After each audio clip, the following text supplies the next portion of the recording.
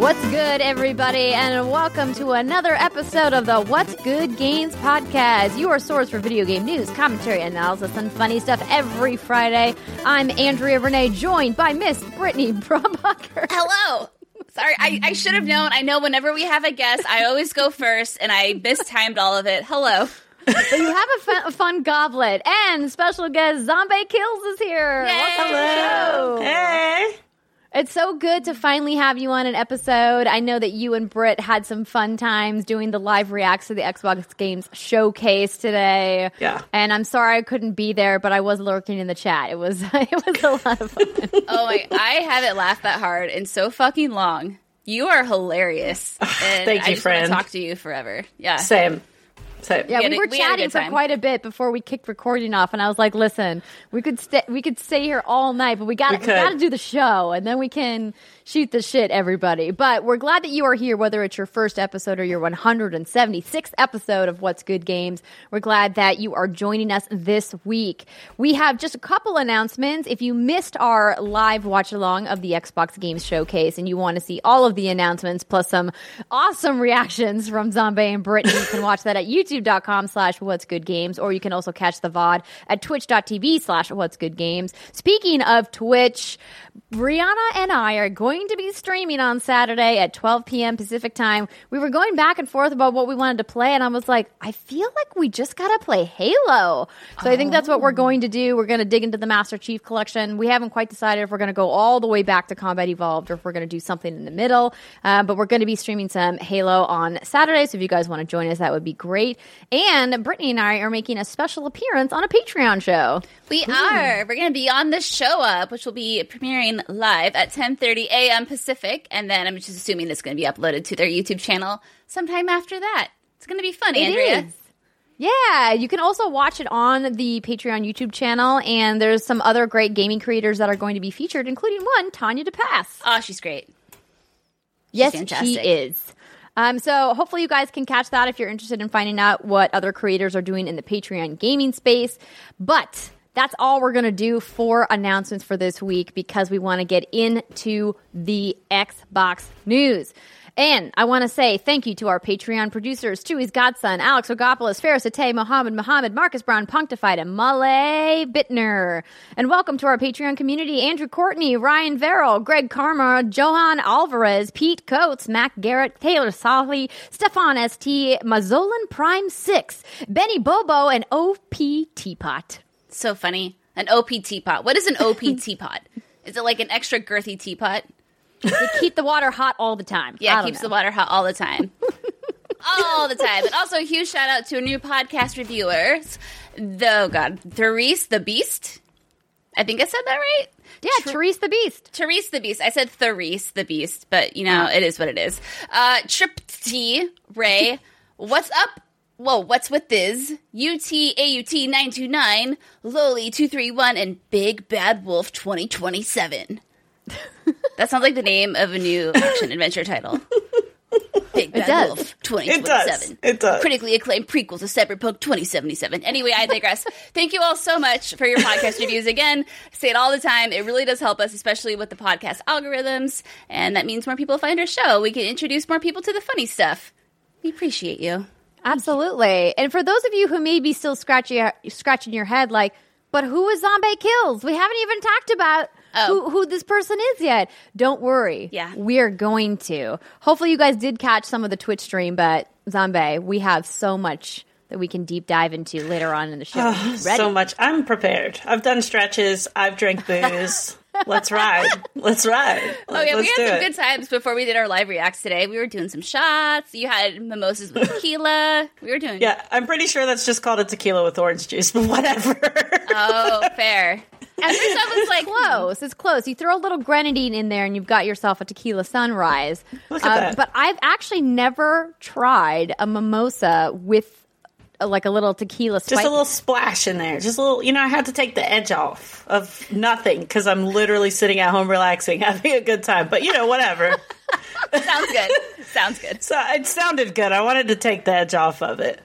No, you were just enjoying yourself, which I think is perfectly reasonable. But I was curious, what kind of tequila do you prefer in your mimosa? Do you go Blanco? You go Reposado? I go Patron Silver all the way. Okay, classic. All the way. It's good. Patron I could just drink straight and make poor life choices all day. All day. Yes. Oh. It's one of those tequilas that you can find pretty much everywhere now. And so I feel like it's a staple spirit that, you can always rely on. So I've always been a vodka girl, but I've recently moved over to tequila, and I'm not looking back, y'all. Oh, welcome to the tequila family. Yeah, There's a time and a place for a really nice vodka martini with some olives. I just like plain vodka. Like, I just like vodka with a little ice, like maybe a splash, a squeeze of lemon. But like, I'm a serious drinker. I don't come to mess around. To two very serious drinkers. You know what I'm saying, y'all? I come here. Beautiful friendship. Yeah, I just come here because I'm like, if the roof's gonna be off, we're gonna take it all the way off. That's how I feel about it. I feel like you're speaking our love language. I don't know. I feel like you guys are my long-lost siblings, and I didn't even know it. I didn't even know what I was missing until today. Like, here we are. Good. Well, we definitely will have to have some tequila sipping in our future. I'm glad that Brittany is finally deviating a little bit from her bourbon and whiskey regimen to enjoy some tequila as well. I am. I'm trying. But it's just so hard to say goodbye to that Maker's Mark, Oh my God. You don't have to say goodbye. You just gotta say, hey, boo, I'm just gonna visit someone else for a while. I'll be back. I haven't had that tough conversation yet, Andrea, with Makers. Okay, I'm working on it. The tough conversation. Tough convo. Okay. Well, take your time. Okay, take your sweet time. But let's go ahead and get into the news. And this week, the news is brought to you by Miro. Working remotely doesn't mean that you need to feel disconnected from your team. With Miro, you can get your work done together and collaborate wherever you are. Telecommuting, remote working, distributed teams, call it whatever you want. But more and more teams now work from home. Collaborate better and get work done faster with the help of Miro. If you're still using an 8.5 by 11 sheet of paper to brainstorm or organize your work, Brittany, you need to expand your horizons. Miro lets you visualize everything you're working on all in one place. It's an online whiteboard that brings teams together anytime, anywhere. Their infinite canvas is perfect for brainstorming, making mock-ups, organizing files, and managing complex projects. They even have templates to help you get started quickly. Ooh, I love me a good template. You can add your docs, your spreadsheets, your sticky notes, and other important information directly to Miro, so you can always have a single real-time collaboration hub. And Miro can integrate with the programs you already use, like Google Drive, Dropbox, Jira, Slack, and more. Plus, you can even video chat with coworkers without ever leaving Miro. Over 5 million users trust Miro worldwide to help their teams more efficiently. It's everything you need to start working better. To start collaborating for free when you sign up for an account at Miro.com/what'sgood. That's right, you guys. You can start collaborating for free by going to Miro.com/what'sgood to sign up for a free account with unlimited team members. That's Miro.com/what'sgood. The Xbox Games Showcase, I thought, really brought the goods today. I'm just going to throw it out there. It was hot. It was hot. All right, so ladies, give me your first impressions. I mean, I guess not first impressions. Give me your simmered impressions, since you already did a little bit of a post show after the stream. We did. Zombie, you kick it off, baby girl. Halo, expensive. Halo is expensive. I'm still reeling. I don't know if I'll recover anytime, and I don't know. So you're talking about the $500 million number that was thrown out for how much Halo Infinite was in development. anything over 50 million seems egregious. And 50 million is me being excruciatingly generous with what I think should have gone down. I understand there are people that need to eat, but I mean, 500 million is a lot of people eating a lot of things. I don't know if they paid Michael Bay for explosives. Like, I don't know what happened here. I was not impressed with Halo, as in, like, the visual aspect, like the people structuring, I should say, like their faces and everything else. It didn't look like $500 million worth of facial structuring. I feel like for $500 million worth, I should look like a Kardashian in a video game for that amount of money. Like, so I was a little upset. I did like the topographical, like, maps and, like, the cool stuff that they showed. Looks like I can shoot shit with my friends. So 10 out of 10, I'm going to play it anyways. But yeah, $500 million has me very shook to my core. So let me be clear to everybody listening and watching. That number is not corroborated in any way. This is a 100% rumor from a site called Xbox Fantasy. And I have to lean with my gut that there's no way this game actually cost $500 million.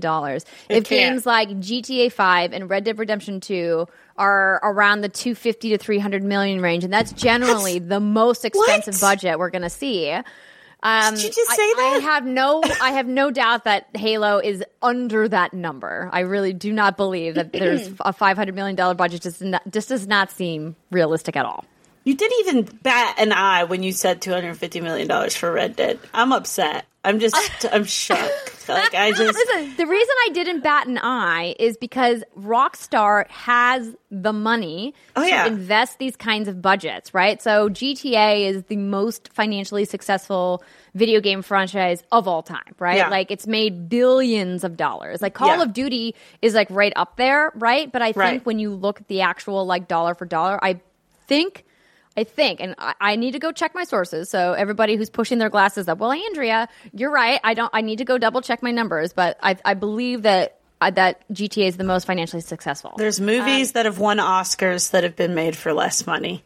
Hey, everybody, it's Andrea. So I'm cutting into the episode with an after-the-fact edit because the way that I was talking about these numbers and what we were saying bothered me. I know that it's going to be taken out of context, so I wanted to clarify.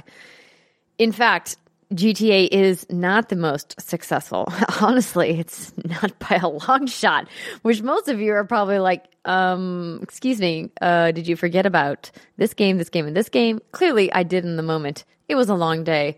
Please forgive me. But if you want to learn about what are the most successful video game franchises, I think that you know exactly where to look, and that is, of course, in Japan at the house of Nintendo with their giant dragon pile of gold, as we've discussed on the show. So multiple sites conflict between whether the Mario franchise or the Pokemon franchise is in the lead for total revenue. I think what it really breaks down to is, do you count merchandise? Do you count things that are not technically video games, et cetera, et cetera? But what we all can agree on, and by we, I mean literally everybody who's counting the money, is that GTA is not even close to where Mario, Pokemon, and yes, Call of Duty, who are the top three, are. So while GTA has been successful and has sold many copies and is in the top 5 for the most copies of a video game sold, when it comes to sheer revenue, they still have a lot of catching up to do. And this is your The More You Know moment by Late Night Andrea Renee, who's editing the show. Okay, back to the show. Oh, yeah, but that's all I'm saying. Look at the legs on GTA, though. You're right, and the playability. Million copies sold. And the playability. And the playability. I'm going to give you that. Yeah. But also, I'm going to give you $250 million. That's so much. My voice gets so high when I start thinking about this type of money. Like, I can't even imagine. Like, I just feel like Phil Spencer's like Scrooge McDucking and all this. Like, it's like, where is? I don't know. I know their T-shirt budget is out of this world because we saw that in the showcase today. That was something that stood out to me about the showcase too. But I was really happy with the showcase. This is my first time I've seen an Xbox showcase and been like, look at all the black women. So for me, if everything else went to shit regardless, I was so happy to see myself on the screen, whether or not it was with a generic haircut. I did see myself reflected in games, and that's a very powerful thing. And I also know that one of your own members worked on one of these games, which is really amazing too. So like having people that are brown working on games, seeing brown people in games, the whole thing could have been a flop and it would have been a win anyways for people like me. And I know there's a million other black kids and black people who watched this today and had a moment where they're like, hell yeah, that's me, you know? And of course, she's referring to our bae Rihanna Manuel, who, you know, could not join us because we said, girl, you just can't. You worked on this stuff. Like, we got to draw the line somewhere. But we're super proud of her and all the work that she did today, working with the team for Tell Me Why, who had a big game reveal, which we're going to get into in just a second here. But I was really happy to hear that the team was excited and she felt like everything went well. And, you know, I have no doubt we will hear from her about her experiences and how she felt about Xbox Game Showcase at some point. But Brittany, you made plenty of traditional Brit grunts throughout the showcase, I saw. Oh, I made so many. So Halo to me just kicked off things. I mean, it should have kicked things off, and it did. I think with the showcase, there's just so much writing on Halo Infinite. Not only for Xbox, but, well, not only for Halo as a franchise, but for Xbox as well. Halo is that tentpole title, and there are a lot of mixed reactions with 4 and I think 5. For the most part, wasn't received super well. So Halo Infinite, when it comes to that, it's like, okay, what are you going to do? Like, this is your time to shine. And I think kicking off with that gameplay was perfect. I loved the way it looked. It just felt so much like back to those olden, like, Halo 1 through 3 days, which I think what a lot of people are, you know, kind of craving from the Halo franchise. You got to see the grunts, the jackals, the elites, and then now you're seeing the Banished in action, and then you're seeing, like, this new Halo ring.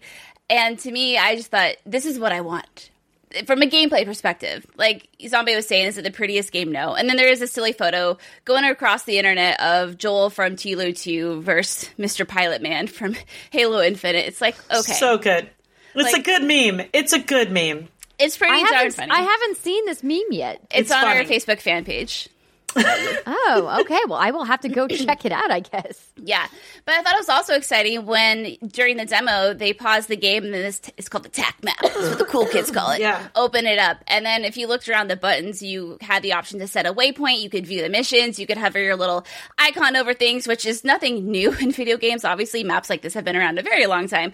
But it's fun in a Halo game because the idea is this going to be, before we saw this, like the first open world Halo game? And I think clearly it's not open world. I think if it was, I don't know if there's been any clarification about that. It would have been, you know, touted as a huge PR talking point, like open world Halo, but we didn't see that. So open world-ish. Lots of big, wide spaces for Master Chief to crawl around in. Yeah, so this was one of the questions that I talked to Aaron about, Aaron Greenberg, when I was interviewing him on the Twitch Gaming post show after the Xbox Game Showcase. And, you know, I had kind of asked him, it looks like Halo Infinite is, you know, kind of hybridizing its first-person shooter formula, as we've seen a lot of shooters do in the last couple of years, blending MMO elements and RPG elements, and of course, as you mentioned, action-adventure elements as well. It's like, is that what Halo is doing with Infinite? And he seemed to really stick with his guns that, no, this is the tried-and-true Halo formula that people know and love, but just bigger and better than it's ever been. The, you know, pull quote from the member of 343, Chris, and I'm forgetting his last name Chris right Lee. now. Sorry. Yes. Lee. Who said that it's bigger than Halo 4 and Halo 5 combined, right? So clearly this game is going to be a massive undertaking. Xbox has been touting that it's the biggest Halo that they've ever made, the most ambitious title that they've ever made. And so I think that while they seem to be very clear about like not calling it open world or not calling it an action adventure, it definitely is going to be a lot more Halo than we've ever seen before. Yeah, for sure. And even when that pause screen was up, there was a tab that said upgrades. I was like, oh, what are you upgrading? RPG. Did you guys get Destiny vibes from it? Because that's kind of what I was getting from it. Like a big map that you can kind of go around and do missions on. Like, I kind of had like a Destiny when I saw the map. That was kind of where my brain went, was like, you set a waypoint to go over here. We're going to do a mission over here. You know, like, it felt very like, big is in the way that Destiny is big, but Destiny isn't like, you know, like, I don't know. I kind of got the vibe that it's going to be big like that. That was kind of my feeling. I mean, that would be awesome. Like those kind of instances, because Destiny is not considered an open world game. Right. But there's definitely lots of big areas that you can walk around in. I think like the thing that always and forever will make Destiny unique is its shared world element. This idea that you're running around in this space with other people in a multiplayer setting and you can cross paths and do elements of the game with them, and then you can like go your separate ways and do. And I think that forever has been like one of the most innovative things in gaming that we've seen, and they pull it off so well. And I do think that there's some correlations between the fact that Bungie created Halo, right? Yeah. You know, and so like there's a lot of touches there, right? So there's absolutely going to be some overlap, some similarities, because there's never going to be a world in which that doesn't exist. Yeah. So interesting too is IGN. I have this quote. IGN spoke with Chris Lee, who we were just talking about. And he said, Halo Infinite is the start of our platform for the future. We want Infinite to grow over time versus going to those numbered titles, a la Halo 0, 1, 2, Halo Reach 1, 2, 3, whatever. And having all of that segmentation that we had before. It's really about creating Halo Infinite as the start of the next 10 years for Halo, and then building that as we go with our fans and community.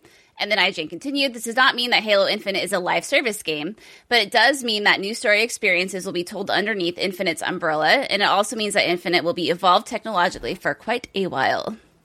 So, because we were wondering, you know, is this going to be a game as a service? And in an interview from a way back, Aaron Greenberg said you can kind of look at it that way, but obviously he was speaking very vague. And now you kind of see, it sounds like there's going to be this little medium. I don't know. And that's the thing is, I think the game looks great from a gameplay perspective. It looks like Halo, and that's what I want. You have the sounds, you have the visuals, you have the Covenant, now you have the Banished. But what I want to know, too, is, like, what's the deal? Like, what is this game, really? I know we're going to find out as the months go on, but I just want to know. I know they're going to finish up and tie up the Forerunner story, and it's going to tie into what the hell's going on with Cortana and her crazy ass. I don't know what she's up to. She's crazy. She's crazy, Andrea. I would ask you, Zombie, about what you think about the story, but like you said during the stream, is you just snooze. I'm asleep. I'm asleep. I'm asleep. I'm not their target demographic. Like, the thing about these things are, so many people get so upset about these showcases, right? About like these games. People feel very strongly about them. And I'm like, not everything's for me, baby. And that's fine. And I can respect the game and think that it's amazing and it still not be for me. Yeah. Imagine being an adult. Imagine. Oh, let's all take a moment to reflect on what it would be like. If in the games industry, we all just liked games. And let people enjoy what they enjoy. Baby, Paris loves the hell out of some Halo, and I live to watch Paris reactions to games. But I'd be bored as hell otherwise. Like, I love it. Baby, you like it. I love it. I love seeing you thrive, baby. Enjoy your little Halo. Love it to death. I will live through you and learn about the story in bits and pieces through you. You know? This is exactly how I feel about Brittany in pretty much every game that she loves. Imagine we're on the same page. Yeah. You know, you just support those you care about. Let them enjoy their thing. Be like Andrea. And when I talk about Resident Evil, just smile and nod. Just be like, that's really cool, honey. Wow, Nemesis. Wow, that's neat. Cool. I played on stream with you for several hours. I did my best. You did. She's like, and afterwards, I was done. I was done. She's like, I got off and was done. And I won't be going back to that game. But moving on from Halo Infinite, which, by the way, if we didn't mention it, is coming holiday 2020. They had quite a few other announcements, both first-party and third-party partners. Next up was State of Decay 3. An announcement I don't think any of us saw coming. No, I definitely did not see this coming. Also worth mentioning, every game shown today during the showcase will be available on Game Pass.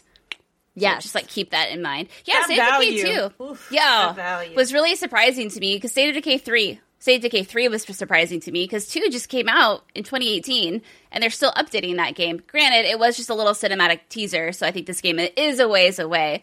But still cool to know that I guess they're working on it, although I never really would have doubted that they're working on 3. But that zombie deer. Zombie had a reaction. Can we just talk about the realism of it? Like, yes, that was intense. It was beautiful. Looked like $500 million trailer. You know, like he's never letting it go, ladies and gentlemen. Not letting it go. It looked really good. And okay, the black girl didn't have the typical black girl haircut. I I was living my best life. She was using a crossbow, being a huntswoman, baby. Fucking do it. Like, I was all about it. I was like, look at her. Like, she could go kill a grizzly bear and then make a rug. Like, I was really excited. But then there was the zombie deer, which ruined my life because now I'm never going to look at deer the same way again. But like, it was too short. That was too short. I would have watched whatever the heck they were selling me with that. Like, it had the right amount of suspense. It was perfect for a game trailer. Like, just... Like, give me more. State of Decay 3, not even interested in State of Decay 2, but baby, I'm here for it. Like, whatever. Like, you know, I'm going to get the game just because now I need to see the zombie deer. Like, I have to.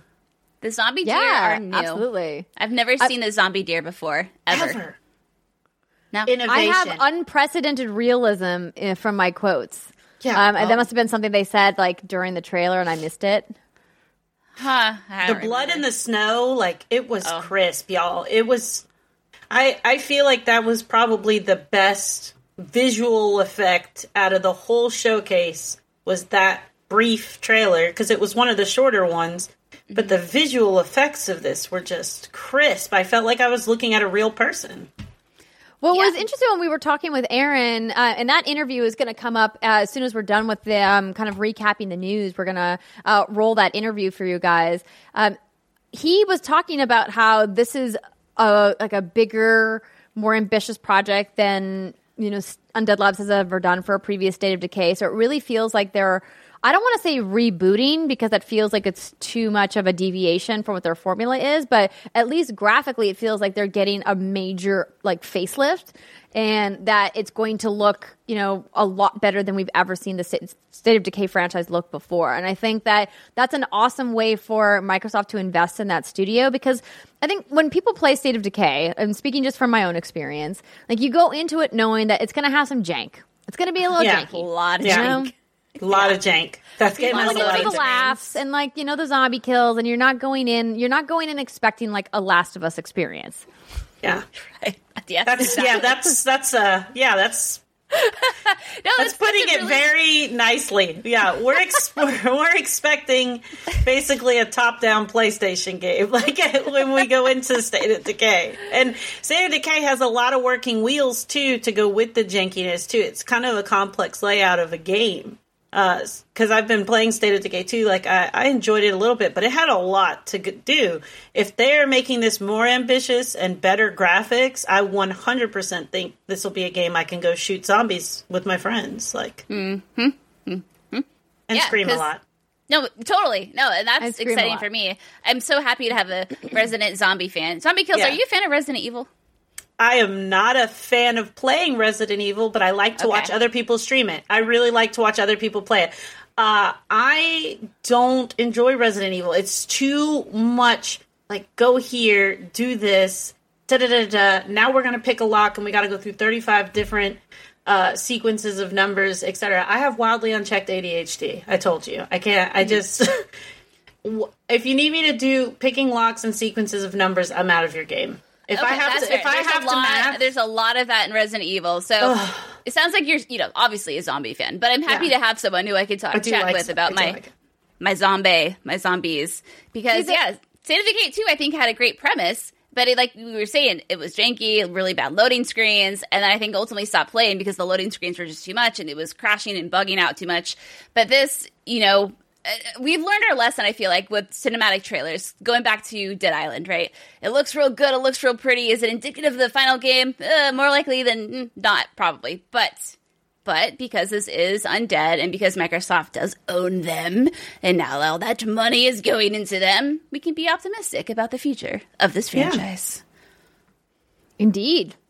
I'm just going to keep rolling along here because we have a lot to cover.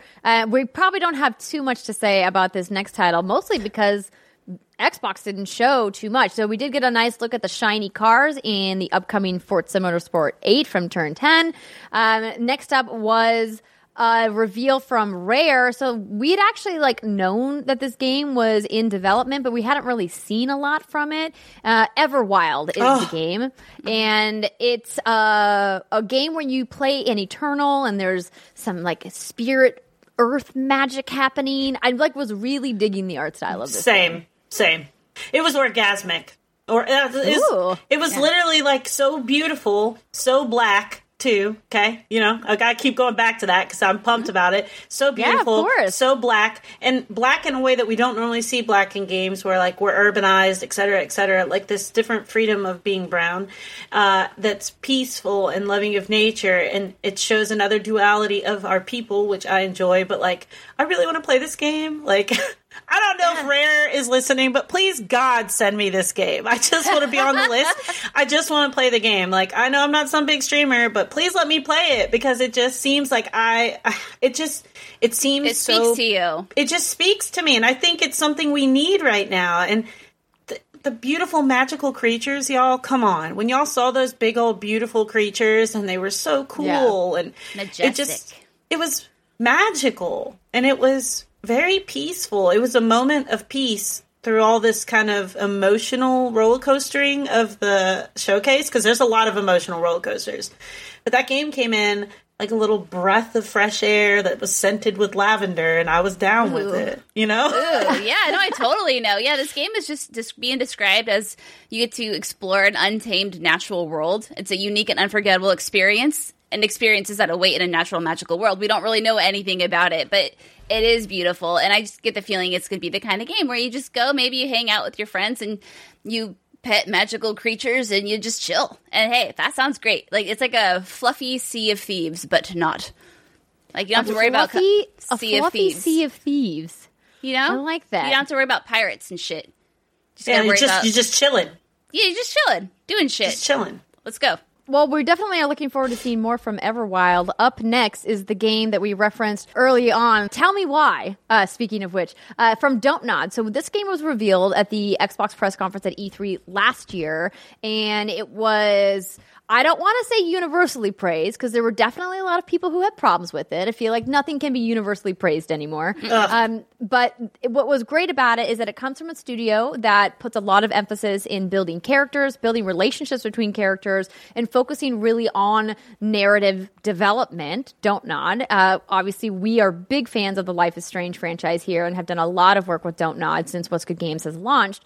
And Tell Me Why was really highlighted for featuring a trans character at its forefront, because that's something that you just don't get in video games. You just don't. So I'm glad that we got to see a little bit more of it. And what I thought was really smart of them is they put out an extensive FAQ. Britt, I don't know if you have that pulled or nearby, but I can look it up.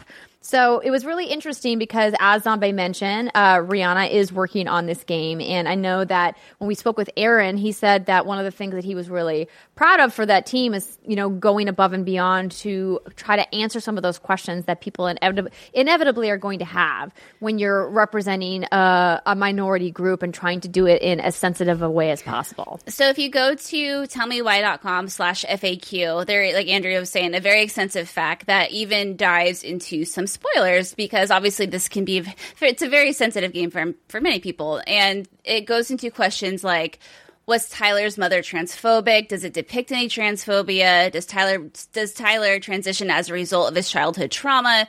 And there are spoiler warnings if you want to look at the answers to these, but I think that's incredibly smart, and I think that's wonderful that they did that. That's unprecedented, first of all, and it's important.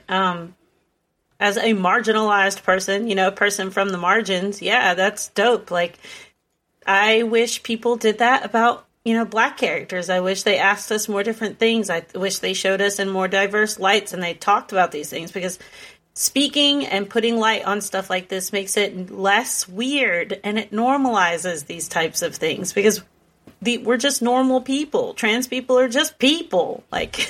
And if you don't know that kind of stuff, you can be a little off-put. And using a game to be able to open up that dialogue is so incredibly radical. I know it doesn't seem very radical, but it is. And gaming is such a universal thing, man, to just get there and we can talk about being trans in games, not in a slighted way, not in a way that it's highlighted as the biggest narrative of the game, is super important.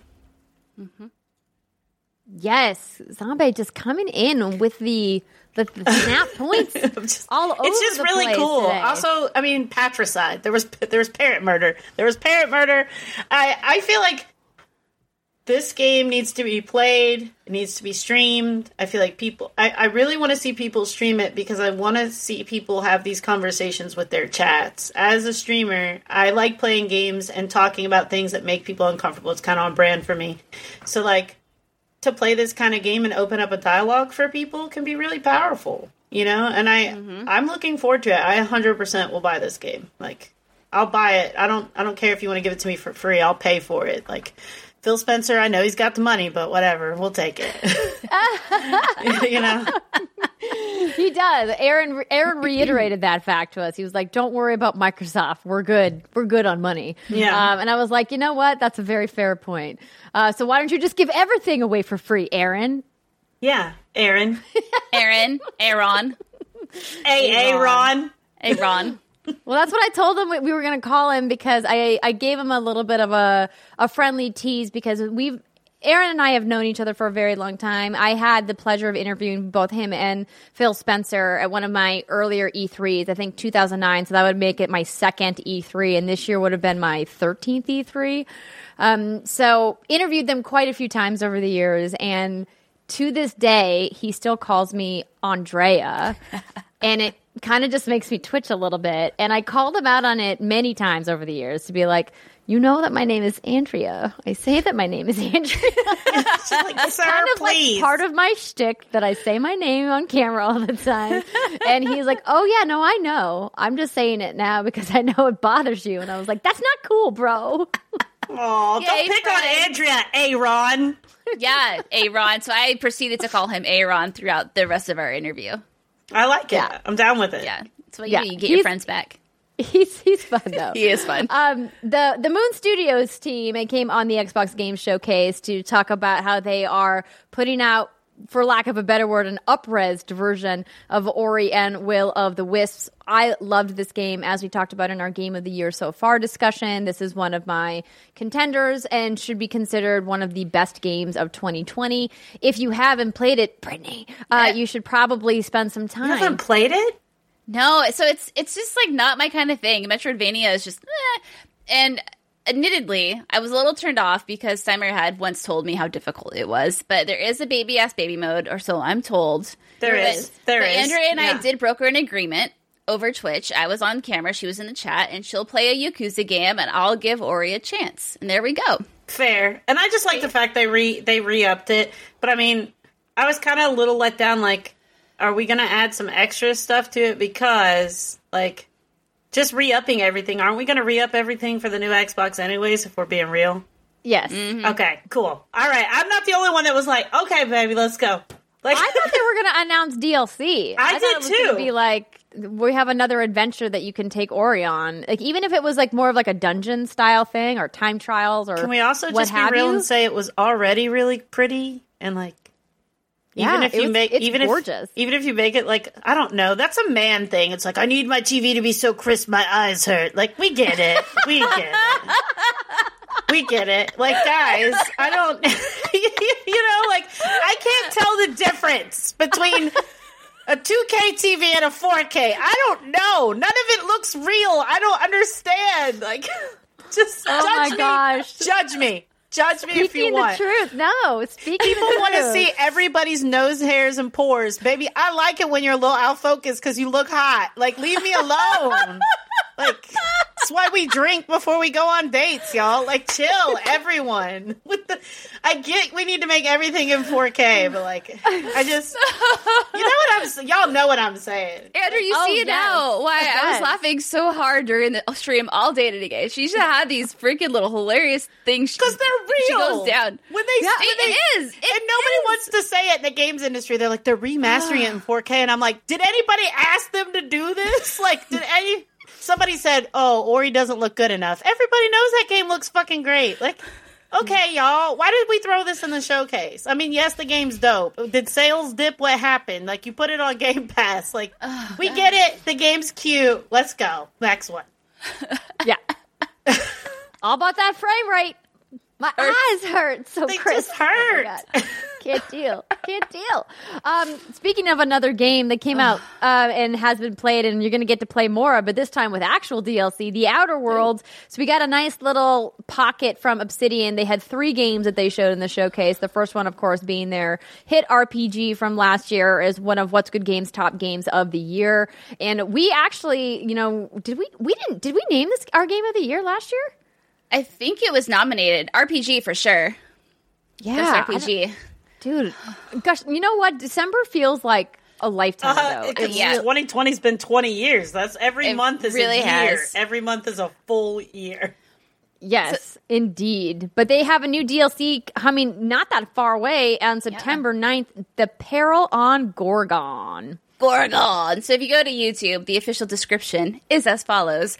A severed arm and a mysterious message lead the crew of the Unreliable, so good, to the Gorgon asteroid, formerly the site of one of Halcyon's most ambitious and disastrous scientific undertakings, now a lawless den of monsters and martyrs.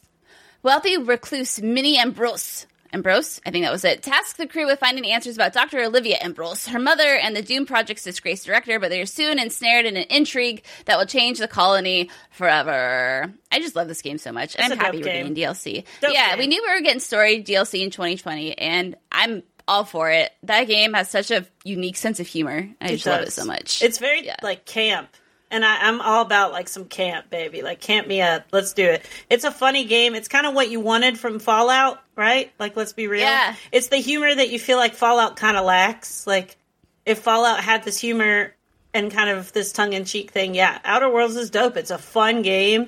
It's one of the few games, I'll actually sit there and play through and, hang out in. It's a dope world. I'm down for it. And it's coming really soon. We literally have less than a month. Let's kick it out. Oh, part of me is excited, and part of me is like, damn, there's so many games coming out. But September pretty chill. Yeah, well, because, for me, Destiny got delayed, and Cyberpunk got delayed, so now it's I don't even know. I haven't checked the updated list of what is still actually coming out in September. Yeah. But this will be a nice little fun departure. Mm-hmm. And they also showed Grounded. This is the RPG that they previously announced, and definitely major Honey, I Shrunk the Kid vibes. And I know, Zombie, you mentioned that you were shout out to the 80s kids. And I was like, yes. Yes. This game, it tickles that, I don't know, that camp thing again. Honey, I Shrunk the Kids is pivotal if you're an 80s kid. It's a pivotal movie that you watched and you were into it because you felt like it could be real and you wanted it to happen to you. You wanted to go and eat.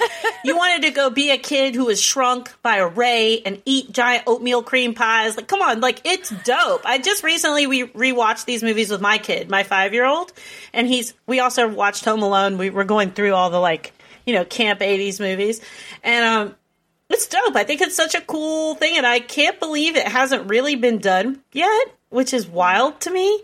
But, also, more brown kids. There were, multiples of brown kids in the game. And they made Ladybug scary, like I said. They made Ladybug scary, and I'm down with it. And they had base building. That was my big thing that I saw, that you could build a base.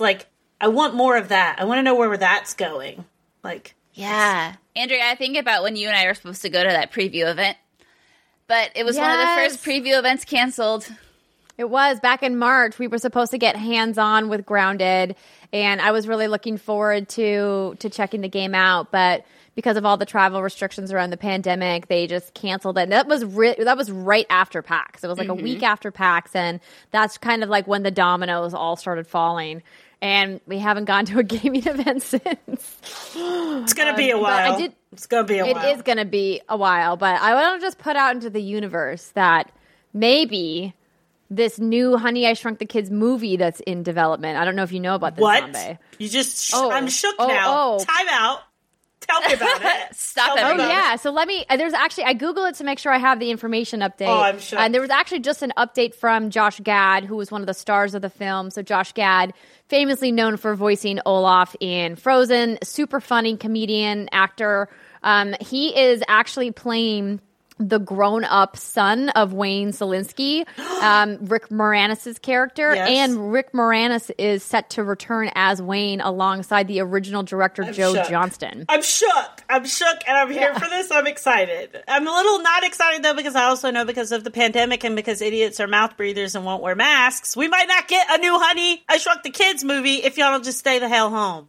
So Josh Gad, that was the post that he said that it's a little heartbreaking because they're supposed to be shooting the movie right now, but everything's been delayed because of COVID-19.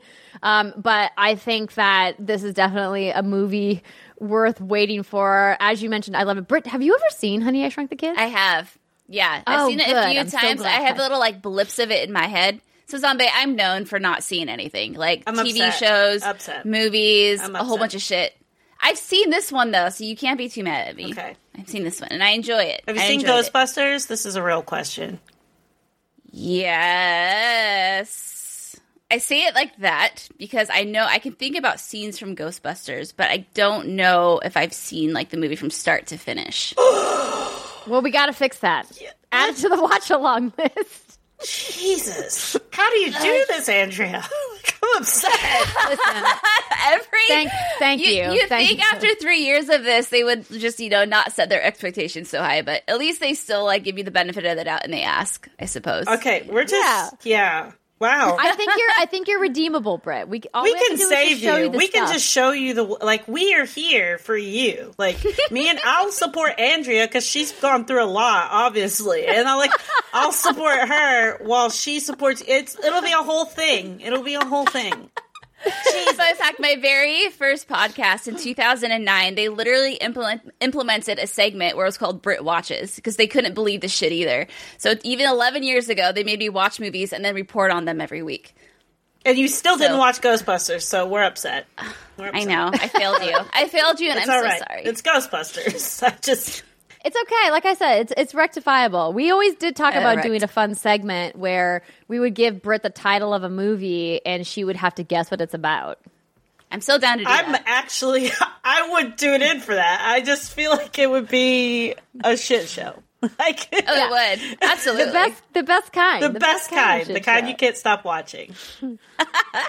All right, so I have a date listed there, or maybe you put a date. I have delayed July 28th. Is that when Grounded is coming out? Wait, September 28th is coming to Xbox Preview and Steam Early Access. Okay, September. Got it. Okay, because that seemed really quick. 5 days. Yes. And then the kind of big reveal from Obsidian, of course, was their brand new fantasy RPG Avowed with the flaming arrow that doesn't actually ever hit the ground. It just goes. Flaming Arrow Simulator is what this game is all about. So we don't really have much information on this.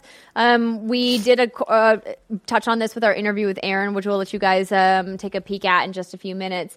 But essentially, he reiterated that this is Obsidian at their best. This is them coming with a really big budget idea and Microsoft supporting them and saying, we want you guys to do the best that you want to do and show us your RPG chops. And it was really nice to kind of hear him talk about how he kind of looks at them as one of the crown jewels in the game studios portfolio. And I think it's awesome coming from a studio that has such a rich history in video games and such a deep history specifically in the RPG genre, getting this really diverse range of games from them. I'm definitely pumped to see more of what Avowed is going to look like. Oh, this is right. I was literally slightly sexually aroused by the time. I could tell. I was. My pants got tight.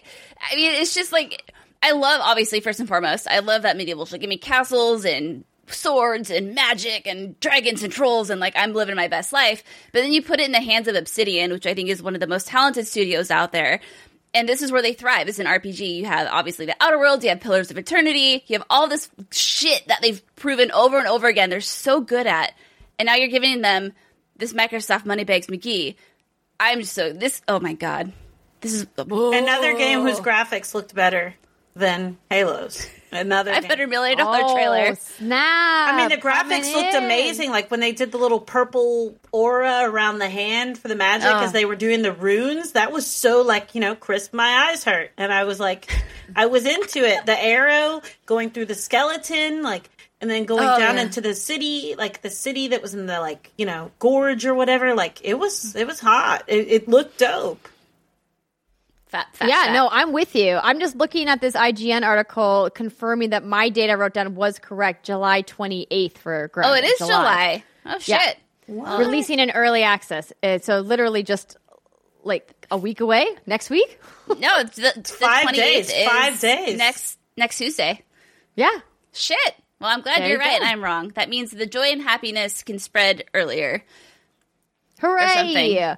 But it doesn't look like there's any joy and happiness in this next title. As Dusk Falls was announced. So this was one of the new IP that we saw in the Xbox Games Showcase. And the little blurb right up on IGN says, from Interior Night, a new studio headed by former lead game designer from Quantic Dream. As Dusk Falls is an interactive drama spanning multiple generations set in the American Southwest. It focuses on how mistakes of one generation pass on to the next and how two families trapped in a hostage situation grow over the subsequent decades. And it's an epic story of sacrifice, betrayal, and resilience. Dun, dun, dun. Zombie, I feel like you were really interested in this one. I feel like you were gushing over it quite a bit. It like, reminds me of like the Telltale games, like the Walking Dead games, which are fantastic if you actually like can play through them and sit through them, which I have because I played a lot of them, like, you know, without my children around, and I dug it, and I love zombies, and I love Walking Dead like a lot. It's where my name comes from. And interracial family. I don't think I've ever seen an interracial family in a video game that I can think of ever. Can y'all? Like, a family? No. I feel like I've seen interracial couples before. Definitely seen interspecies couples. Well, yeah, interspecies way more frequently than interracial to make a very sad statement about games. Yeah, but, no, you're not wrong there. Yeah. It's like, it feels like alien romance is more acceptable. Yeah, it does. And outrageous. And this looked really cool, and I liked it because it had like the Southwestern setting, and it looked like a game of people going through bad choices.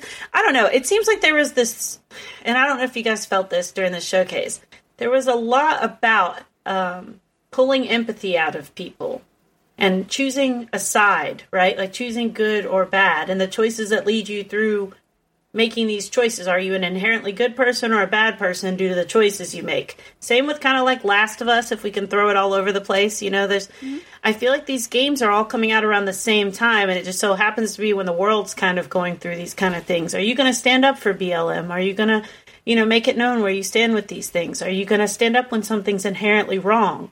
And I love it. I love the fact that that bridge is being put there, that people can use gaming as a way to understand and relate on a relationship level with people. And I want to see where this goes more. I'm being more driven towards these type of games. Like, the more I get older, I guess, as a little old lady, I'm like, yeah, make me make bad choices. Let's see, you know, like, let's see what, it just tests your person, you know, and sometimes in a game, choices aren't cut and dry. Like, playing a game with just a bad guy and you're always playing from the point of the good guy is not the most stimulating. Because we're not all good guys. And we're not all good guys in everybody else's story. So stories like this are important to hear. And I hope people give more of these stories like a chance. Like I said, I feel like this is another game that should be played in interactive drama with your chats. Like, let's open dialogues. I'm here for this kind of gameplay. And that goes into the next game that you're going to talk about as well. It's important. Oh, yeah. That's right. Speaking of controversial games with lots of emotions, I don't know if controversy is really the right word. Yeah. Senua's Saga Hellblade 2 will be set in Iceland was the big announcement. Obviously, we saw this was another E3 game from last year where we got the big reveal. Or was it Game Awards? It was the Game Awards. It was Game Awards. Or last year, I should say, December, where we got that really cool trailer.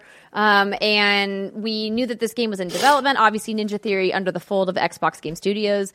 And they just talked about how development has been going, location scouting in Iceland. And Zombie, you had mentioned that this is like on your bucket list? Iceland is on my bucket list. It's like my number 2 place on my bucket list. So my number 1 is Vietnam, and my number 2 is Iceland. Iceland looks like the moon. If you've ever like looked at it, they've got like big giant craters in the ground. They've got like hot pools everywhere. Also, Bjork lives there. I love Bjork. We stand Bjork. I love Bjork too. I love Bjork so much. Like, Bjork is amazing, right? Like, Bjork is kind of like an alien from another planet who's like come here to bless us with her amazing vocal stylings. I think it's really cool that they've set this here, and I'm the person who's so sick of like tribalized white people I can't even take it, but like I'm kind of here for this. Once again, strong female lead, you know, in a game, emotions, mental illness, acceptance, you know, like dealing with dealing with the things that women deal with, like, well done. It's well done. And I think moving it to this Icelandic setting is going to make it even more big and even more beautiful and even more immersive. I think, once again, another game that's like begging to be played. And I always try to tell my male friends to play Hellblade, like Senua, like I think they should play that game. I think it's really good. And I think if you're a person who suffers from any sort of mental illness, depression, anxiety, like anything like that, I think these are games that are like, they show a real experience, like a valid, real experience, but also immersive gameplay, like in a fantastical setting. So like, these are more like cinematic masterpieces of games. Definitely worth $500 million, 100%. Would do it. Would do it. Like, I just think these type of games to me feel like going to the movies and seeing like Lord of the Rings. You know, I'm here for it. I'm in the world. I live in that world. Avatar. I'm in that place. Like, Avatar is one of my favorite movies just because of how amazing it is. Like, same thing with this kind of stuff. When you play a game like this, you're in there and you feel that. So I think that's a must play and probably going to end up being a game of the year when people play it. I still need to play that. But like I said, the last time I tried playing it, I was on a relaxing vacation and it was not fitting the vibe. I was like, well, right now we're in the middle of a pandemic and everything's depressing and the world's on fire. I feel like this is kind of the game. Like, it fits the vibe. It really does. It fits the vibe. It fits the vibe. But it's such an immersive experience. You should definitely play it. Like, play it now while you have the time and while you have the quiet and while your body's not so busy to be, you know, in other places. Mm-hmm. It's a game that you want to play in a quiet place in your mind and really play the game. Like, I love playing that game. So I definitely think people should play. It's definitely not one you want to play for like funsies and you're like, yeah. Like, don't play it and maybe take a Valium before you play it if you're going to play it. Like, I definitely think it's a game, like, you should be in that mindset of, like, I'm going in here for a fully immersive cinematic experience. Mm-hmm. Yeah. Yes, I feel like it's a little bit like Tlu in that sense, right? Like, you know going in that, like, it's not going to be for funsies. Yeah. Also, I love that you said that. It's perfect. But that it's going to be an impactful, emotional experience that is a piece of art that really helps transcend what video games are communicating to people. And I agree 100%. Just an incredible pivot from something super serious and emotional to something completely on the opposite end of the spectrum, just wacky and funny and over the top. We got to hear from Double Fine, who are celebrating their 20-year anniversary, and they showed a new trailer for Psychonauts 2, and it featured the musical stylings of one Jack Black, along with composer Peter McConnell. I thought Zombie was going to cry during this, and I loved it so much. I'm tearing up again, thinking, like, I'm such a nerd. You guys, like, listen, you're talking to a crier too. I do the same shit. I happy cry, okay? Like, okay, Jack Black. I love Jack Black, okay? I love Jack Black so much. I think he's so funny and he's so kind, and I love his music. Seen him in concert a bunch of times. Hysterical. You took Jack Black and you bashed it up with Psychonauts? Y'all trying to make me cry today? Xbox Showcase? Like, come on. Like, I was having the feels, and he was so into it while he was singing. I don't know if you caught that. He was just like, I feel like he was singing to me. He was singing specifically to me. He was like, Zombie, I know how much you love Psychonauts. And then, what a treat from Psychonauts. What a colorful, tripping the light, fantastic, yellow submarine, immersive, like, fun showcase. Like, to like, just kind of shake off some of the realism we saw through the rest of the showcase. Because everything else was just big budget realism. They stayed true to the integrity of the game. You look at the game, you still know you're playing the same game. And but we're going to get this whole new wild experience. We're not at camp anymore. We're moving around, and I'm so excited. And I'm going to play this with my kids. Like, I can't wait to play it with my kids. And, like, obviously I'll play it by myself first because they ruin stuff because they're kids. And they kind of talk to me and kind of, like, they're going to bum me out. Like, it's just being real. But then, after I beat it, and my kids don't ruin my saves, I'll go back and play it with them. I'm just being, realities of parenthood. Yeah. They trash your games. Don't let them touch your Animal Crossing island because it will fuck everything up. Like, oh no, chop down all the damn trees. Hate it. It was. It's interesting you say that because when I did my stream with Felicia Day earlier this week, which was super fun, and if you guys missed it, it was a delight to have her and visit her island, and you can catch that VOD on our Twitch channel. She was talking about how she lets her 3-year-old Calliope decorate parts of her island, and so how Calliope has taken over a couple rooms in her Animal Crossing house. But because she's 3, she doesn't man the controller, but she gets to pick out all the things that get decorated. So my funny. 4-year-old has his own island because he has his own damn Switch because we're not doing that. You're like, this is Mama's Switch. I love y'all so much. Go chop down all your own damn trees and be alone on your little bummy island. Y'all just have weeds everywhere, sticks. Can't do it. Just just get your own damn Switch. I don't care. $400 for my peace of mind. Done. Quality parenting advice. We're just really honest here, okay? 4-year-olds are trash at video games. They will fuck up all your saves. They will sell your stuff. No. I love it. And I love how excited you were also, just going back to Psychonauts, because I didn't realize that the original game came out in 2005. 2005. That's insane. I was 17 in 2005. You're young. You're so young. Yes. My kid was... I know. I was out of college, but that's okay. We won't talk about that. Andrea, you were so smart that you graduated college at the age of 18. Everyone knows that, okay? I was 23. Obviously. I was 23 when this game came out. Yeah, 23 because it's 2005. Because I had my first kid at 26. So, I played this game, loved this game, went back to it, played it over and over again. I remember playing it when I was pregnant with my daughter. And then...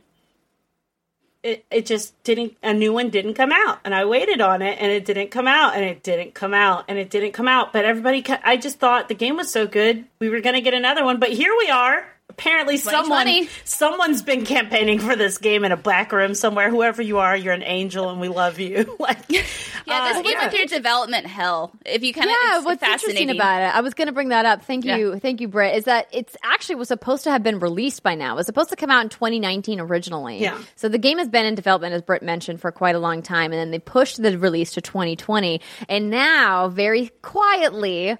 They pushed the game again to 2021. So Tim Schafer had made kind of a loose statement about that the acquisition of when Double Fine was acquired by Microsoft really did take a lot of their time and resources from some members of the team contributing back to the development and the release of that game. And so now the game is going to come out at some point in 2021 because I thought for sure we were going to get a release date today when they showed Psychonauts. I honestly didn't think we were going to see anything from Double Fine in the showcase today because it's a relatively recent acquisition for the Xbox Game Studios team.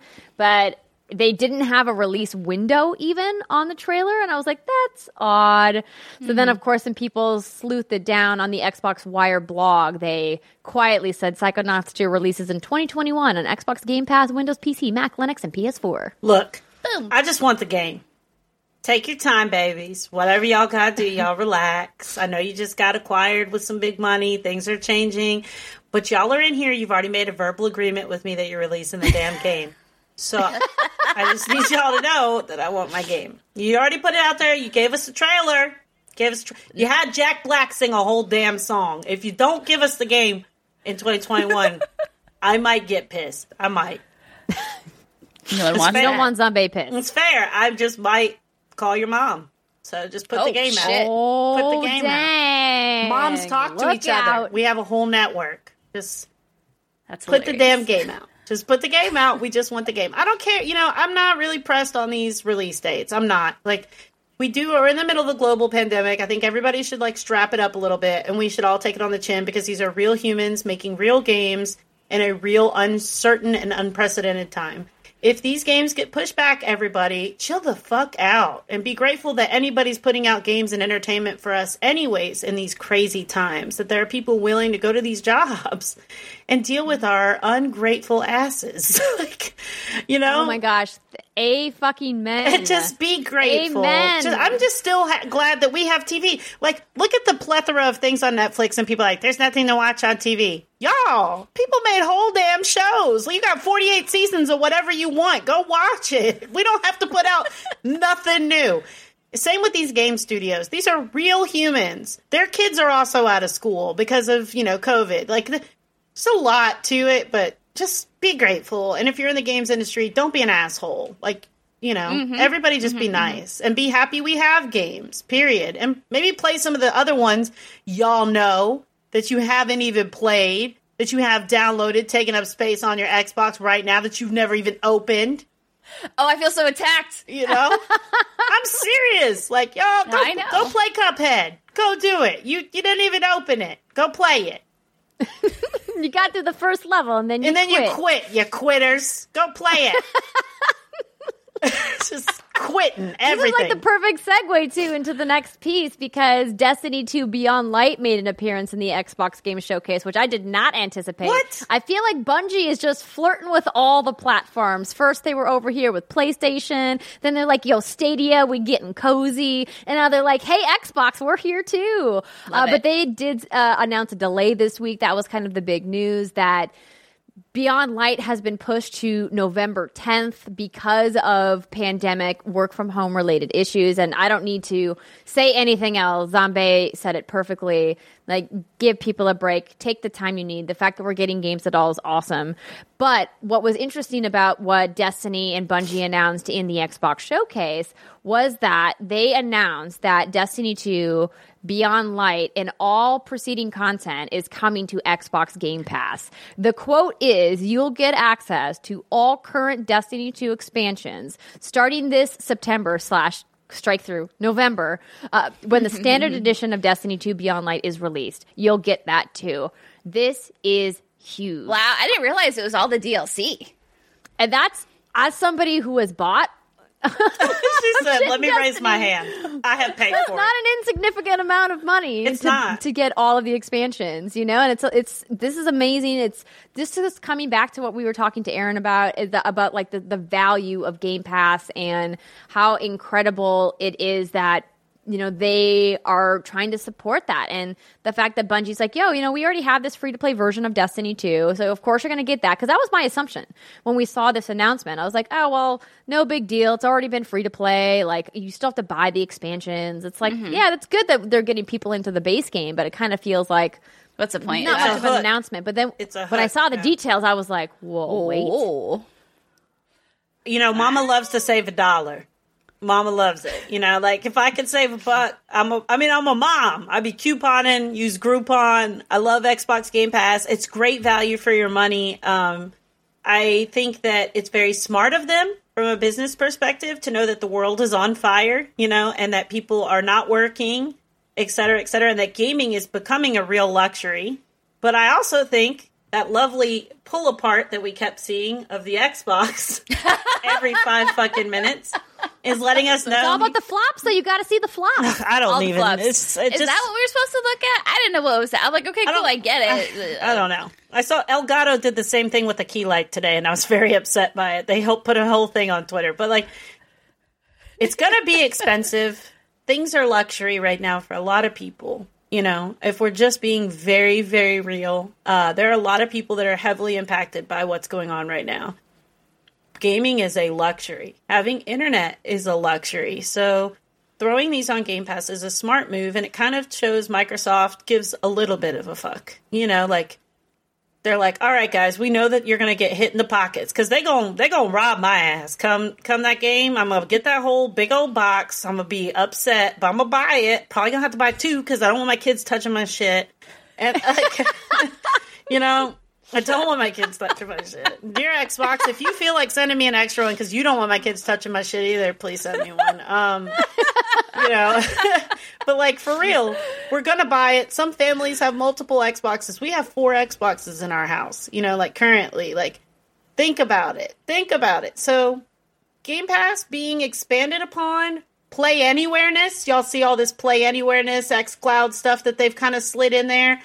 Xbox kind of came in heavy and said, we're affordable, best bang for the buck, baby. You can also play it anywhere. So, if you don't have all the stuff, you can kind of play the games with whatever. And I actually find it the least money-grabby thing I've seen in such a long time. Yes. And it kind of redeemed Microsoft for me after they shut down Mixer. After they shut down all their stores. You're upset, but then you're like, okay, they're just trying to find a way to balance things and make things still accessible. Because gaming accessibility is important to me. I mean, as a streamer, I want to see other people play games. I think that gaming's so powerful. What we've seen from this showcase is powerful. It's showing us what we can do. So make it fucking cheap. Thank you, Phil Spencer, or whoever greenlit that. Was it Sarah with the leather jacket? I don't know. Whoever did it. Sarah with the leather jacket. I could tell the wardrobe department did their job well with Sarah. Sarah looked dope. Look. She was the only one who wore that t-shirt, and she was like, bitch, I got drip. She had the leather jacket. Her t-shirt was fly. She had a belt. The necklace went perfect. Belt. It was like, okay, baby. Nobody wears a good belt anymore. Nobody. No. And then everybody else was looking t-shirt bummy, kind of. And then here she came, and she was like, baby, y'all finna put me in a t-shirt, but I'm finna be styled in this t-shirt. It was Beyonce level styling. I was happy for her. Yeah, she looks great. I do want to kind of speed through the rest of this because we do want to get to our interview with Aaron, and we also have a break. We got other games to talk about. We got to talk about what Zombie is streaming on her channel and everything else she's doing. So, Brittany, I'm going to pass the baton to you to run through the rest of the games in the showcase. Okay, I have grabbed the baton. I am gripping it firmly in my hands. Wow, that got really fucking weird. Okay, the next thing that pops up was Stalker 2. Now, I have never played Stalker. Is anyone else here familiar with the Stalkers? No. No, me neither. I don't know much about it. There's some Chernobyl shit going on, and that's all I'm really super duper familiar with. So I'm on the website we're supposed to be looking at here, and I'm not seeing... Here we go, Stalker 2 revealed. Okay, so it's finally coming to console with its long-awaited sequel, Stalker 2. It's a post-apocalyptic shooter and looks a little bit like Metro with its Russian horror tone, but has its own immersive sim-style spin on the world of post-disaster Chernobyl. So yeah, Zombie, I feel like this is something you and I would like. Yeah. And Andrea liked Metro, so she might be into that too.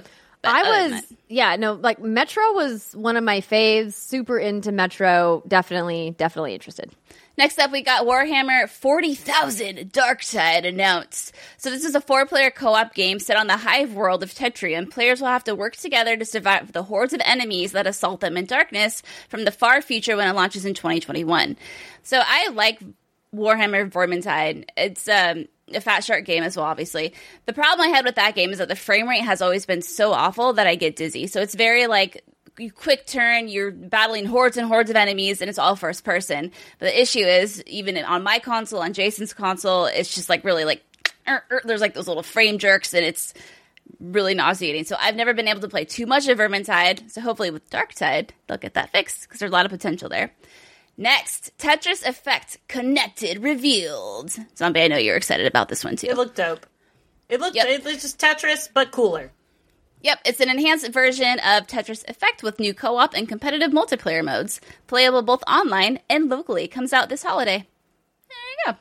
Then there's The Gunk, which I think is such a fantastic name. So SteamWorld creators, and this is all coming from IGN, creators Image and Form have a new 3D action adventure and there's not a steam-powered robot in sight called The Gunk. It sees you as you explore and solve puzzles on a forgotten planet covered in toxic sludge using a Hoover-like gauntlet.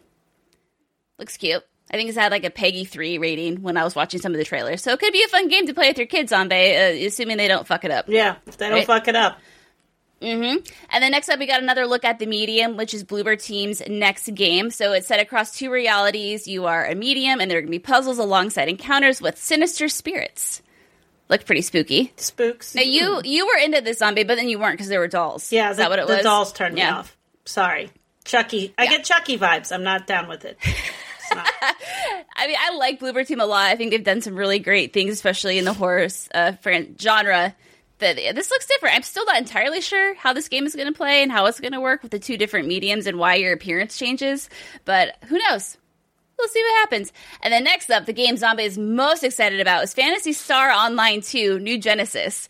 So coming in 2021 is the next entry in the online action RPG Phantasy Star Online 2, New Genesis. It features a new world and new enemies. You were in love with the faces on these characters. It was trash. 100% weep. It was 100% weep trash. Weep trash. It was weep trash. What do you want me to say, y'all? I'm here being 100% real. I'm into it. I'm so into it. They just gotta do fucking better. That was so bad. I don't make games, y'all. I don't make games, but it was a fetus in a suit. It was a fetus in like a. I don't know what. It's because the eyes were so big, right? The eyes took up like and half the of face the face. It was all. None of it was good. None of it. None of it. The Sega Online action RPGs, baby. Like, people love the look it. You get. Yeah, I know a couple of guys who don't bathe who love those types of games. Oh, I'm just being so real right now. Isn't Godfrey? Do you guys all know? A huge fan. Who here? How many guys do you know who don't bathe who love these games? Oh, exactly. You're thinking of someone in your head right now. You both are. How many of these guys go? Yeah, that go to cons? Yeah, we all know. All right, whatever. It's for them. Like I said, not everything is for me, baby. Sometimes they're for the weebs. And I like to think I like anime, but I'm not that big of a weeb. I haven't evolved to that level of weebness yet, probably because I just can't. I just saw it and it doesn't do it for you. And that's okay. I have tried. Who does it do it for? Just call me after this podcast, whoever you are. I want to have a talk. I'm pretty sure Danny Pena from Godfrey, that's his from Gamertag Radio, is a huge fan of it. So you can maybe. I'm looking on his Twitter feed to see if he had some kind of react. I didn't see anything, but I'm pretty sure he's been wanting this game out for a while because it just came here. I believe I'm thinking of the same one. Anyway, we'll find out. We'll also confirm whether or not he bathes. The next game, Crossfire X. So this is a previously PC-only series coming to Xbox in 2020 as Crossfire X, and the game showcase offered a cinematic trailer for the campaign, which is developed by Control and Alan Wake Studio Remedy. Not my thing. Nope. But I'm sure there's a lot of folks out there who are very, very excited about this shooter. Good for you. Happy for you. Okay, now, the big boy, Zombie and Andrea. Fable. It's just Fable, actually. It's just called Fable. So this has been rumored to be in development by Playground Games for many, many years. I remember covering this the first year we launched What's Good. And we finally got our in-game engine cinematic that has been rumored. And it looks, for what we've seen, it looks cute. Again, it's just a cinematic trailer. We didn't get that much of it, but it's a cute little fairy who gets eaten by a toad. 100%. Which I feel like it's very on brand for Fable. Yes. Yes, it is. I am glad that people who are, got the warm and fuzzies for Fable, got their announcement. I have to be honest, I just haven't had a connection with the Fable franchise, but I'm interested in going back and rediscovering it and kind of figuring out why this really kind of hits for people. And I think that, as we discussed with Aaron, that Xbox definitely needed more RPGs in their first-party stable, and we knew that Fable was something that was rumored to be in development, and I'm glad we finally got a look at it. We didn't get much of a look. Got a nice little cinematic. They're being very tight-lipped about what's happening with development, so that to me means, 2022, 2023 probably is about where we're looking. I'm going to be curious to know about the development cycle of this, because I feel like if it has been in development, as long as it's been rumored, you'd think they'd be wrapping this boy up by now, but perhaps some shit went down. Well, I really hope that they plan to release this ahead of Dragon Age 4. I think that it would be potentially pretty bad if those two games came out in close windows. Obviously, they're very different styles of games, right? They're both high fantasy, but very different types of high fantasy. For me, I feel like something like Fable feels a little bit more like the stylings of a Kingdoms of Amalur almost, but obviously with the cheeky British humor. Yeah, I think it's accurate. But it's happening. Yay. Now we can stop speculating. Exactly. And boy, oh boy, does that bring us to the end of the Xbox showcase. So What we're going to do, ladies and gentlemen, is we're going to take a little quick break. While we're taking that break, we have a fantastic interview with the general manager of Xbox Game Marketing, Aaron Greenberg, for you to check out. And I hope that you guys really enjoy it. He was super fun to talk with. We started out with a couple serious questions because, we had to get those in. But then we had a little bit of fun towards the end with Aaron because, as I mentioned, I've known him for quite a long time. So enjoy that interview. And when we come back, we're going to talk about the rest of the news from the week very briefly before we get into what we've been playing. Stick with us. We'll be right back. What's good, everybody? Andrea and Britt here with the general manager of Xbox Game Marketing, the one and only Aaron Greenberg. Good to see you, my friend. Hello. Nice to see you both. Good to be here. I'm so glad that we were able to steal a few minutes of your time today after the Xbox Games Showcase this morning. I know that you have been doing interviews, what feels like around the clock today. I've seen all of the tweets from everybody. So thank you for joining us. Brittany and I do have a couple questions for you about everything that you guys showed today. I think, it's kind of hard to pick, Britt, like what your favorite part of the show was, but like, what would you think Aaron's favorite part of the show was? Do you think he has a favorite game? I think he does. And I think it would probably be Halo Infinite. Judging by the shirt he's wearing. Pretty good guess. It's not like I had a hint or anything. Yeah. Was I right with that? You were right, Brett. I would say, yeah, definitely excited for Halo. Halo was the first Xbox game I ever played, and it's great to be able to finally launch another console with Halo and like a spiritual reboot going back, to kind of the OG Halo vibes. This one's going to be very special. And what the team at 343 is building, just a lot of ambition in this product. And I think you saw some of that today. And so absolutely Halo Infinite, top of the list. Nailed it. We loved the gameplay demo that you guys had kicking off the showcase today. I think fans were really eager to see, a deeper dive. As you and I discussed when we were talking on the Twitch show, we're going to get multiplayer later on. There's still some time before the game comes out, but a really nice look at the campaign. And I told Brett that I want to play co-op with her this time. That's great. Do you have a co-op partner? Awesome. Who's your co-op buddy in Halo? Well, usually it's Phil, but then like Chris or Chris Lee or like one of the producers, because they are usually helping me like get through stuff or not die. Helpful to have one of the devs carry you through the game. It is. Yeah. So I always try to find who's the most skilled dev and then get them on my team because I'm definitely the one that gets carried, especially in multiplayer. Dude, Aaron, same. I'm the one who likes to face tank, run into all of the battle and all the danger. And my co-op partner is usually my husband, and he's more of a sniper type. So he's just picking off grunts and jackals trying to get me, and I'm the same way. I need help. Awesome. Please carry me. Awesome. Yeah, I'm the Leroy Jenkins of the team. Yeah, same. That's exactly it. Thank you. I'm going to use that from now. I'm glad I didn't have to say it. You guys just acknowledge your role. I get it. Thank you. But we have great memories. We were brief, we were bright, and then we were gone. So. Yeah, they remember us. Yes. Yeah. I love it. But I do have a couple serious questions before we get into our more fun part of the interview. So this generation for Xbox One went through a lot of iterations, a lot of identities, being there at the beginning and seeing it really kind of promoted as this all-in-one entertainment box to really focusing on this core gaming experience near the end of the life cycle. What are some of the priorities for you and your team going into Xbox Series X and this new generation for how you really want people and consumers to see what this box is going to be about? Yeah, it's a great question. I guess I'll do the now we're serious question. Okay. So, I would say, like, we've been on a journey for many years on this, but I think really it's about putting the players first in everything we do and really becoming more, frankly, obsessed with our customers. Like, what is their feedback? What do they think? What are they doing right? What are we doing wrong?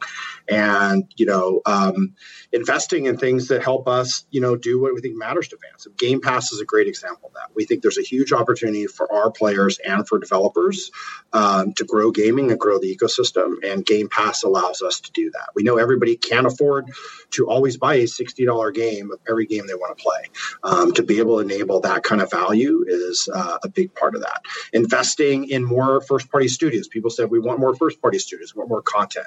So we more than doubled our creative teams there. People want big AAA killer apps at launch. Halo Infinite, we're delivering on that, right? People said they want more role-playing games. Xbox needs more role-playing games. So we've got Wasteland 3, we've got Avowed, we've got, I'm going to forget all the we've got Fable coming. I'm like, maybe that little game you announced today. Yes, thank you. Also, the Outer Worlds from Obsidian. Like, I mean, there's just so many, like, so we just feel like, we need more Japanese games. I mean, we're sending Phil over every time we get him on the airplane to go to Japan. He comes back with more Japanese games. Being able to say, hey, we're finally bringing Dragon Quest to Xbox One. Xbox Series X is a great example of that.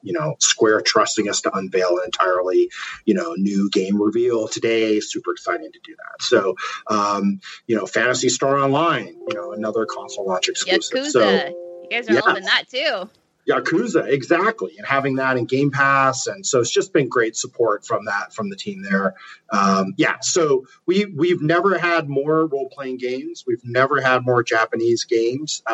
We've never had more first-party games, and to be able to deliver that at a great value to our fans in Game Pass and frankly, power like. That's what Xbox started, was to be the most powerful console. Wanted to get back to that position. We did that with the Xbox One X, and Series X is the evolution of that. So you get all the benefits of speed and performance and next gen. But if you want the most powerful system, we're confident we have built that for you, and we will deliver that this holiday.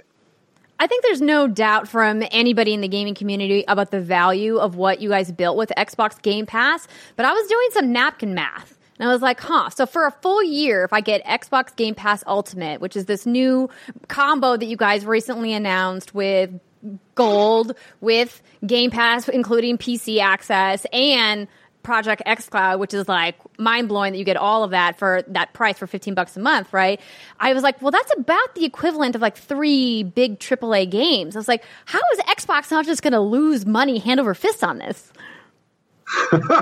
Yeah, a lot of people say that. We always kind of laugh. We just listen. Please don't worry about us. Like Microsoft. You're like, Microsoft is good. We're going to make it. I think we're going to be okay. So, but I mean that it's a different mindset, because if you do optimize for profit and you do specifically say, because there is, you can either say, how do we get as much profit out of each customer? Or do you pivot that opposite and say, how do we add as much value to our fans? How can we actually over deliver on value? And if you do that, you build fans for life. And when people feel like you're over delivering on value, they want to not only continue to use your service, but they want to tell their friends about it. They want, that is actually the most powerful marketing, is word of mouth marketing. We can create as many advertisements, as many assets as we want. But if both of you go tell one of your closest friends, you have to get Game Pass, that's way more effective than any marketing I can do. And for us, we just want to keep adding more and more value, so you feel really good about that and you feel like you want to go tell your friends about it. And ultimately, we think long-term, that's the right thing for the business, and will have long-term benefits for us. But in the short term, yeah, I mean, it's not a big profit play, but we think long-term, it works out good for everyone. Well, I mean, clearly it's working out. You guys recently announced how many subscribers you currently have, did you not? Something around over 10 million. I mean, so clearly some people out there think it's a good value. Yeah, I mean, we've quickly become the largest subscription service in gaming. But you're right. Listen, okay, how can we have the PC games and then streaming, giving you access to a huge catalog of games that you can play on the go, including every first-party title that we're bringing new into the service. You get not only a Game Pass at launch, but you also get to play it on the go if you're an Ultimate member. That's a great value. And it's exciting. Now, there's some cool things that happen there, too, because with streaming, we also get to go into new markets. So there's markets where maybe console market isn't big, or we don't have much of a presence, but we can offer the ability to stream console games from the cloud. That unlocks new opportunities for us as well. So there are some business benefits there, but ultimately our core customers that are subscribing to Game Pass, like, we just want to keep adding more value for them so they feel good about that investment. Brittany, I have like a whole laundry list of questions here, but I don't want to steal all of Aaron's time. Do you have something you'd like to talk to Aaron about? Oh, no. I'm just thinking about right around the time we first launched What's Good Games is when Game Pass was first announced and unveiled. And I remember all of us, that episode very specifically, were sitting around trying to do this, Andrew calls napkin math, like, how can they make money off this? How can they? And then here we are, 10 million subscribers later. It's just kind of crazy to see it come full circle. From a personal perspective, thank you for all the Yakuza work y'all doing. I know we just talked about it briefly, but it's crazy to see this game really have a resurgence, especially in the Western market where I feel like it really hasn't been that popular for a very long time. But you're looking at the hype that's being built around it, and it's just like, yeah, keep adding those babies if you can. And it's so great to hear, that you guys are sending Phil to Japan more. And like, I know that has been a criticism of the Xbox exclusive portfolio of like, it's just sorely missing what people are finding on PlayStation's platform in regards to Japanese games specifically. So it's great to see that. I mean, we're both obviously big Phil fans, and it's been awesome to see the direction he's really brought the portfolio since he took over leadership.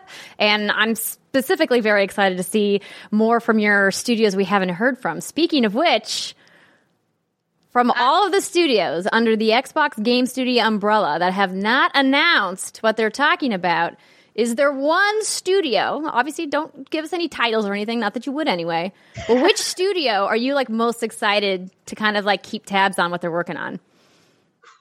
Okay, I'm going to pause on answering that question and just go back for 1 minute. I want to touch on Yakuza if I can.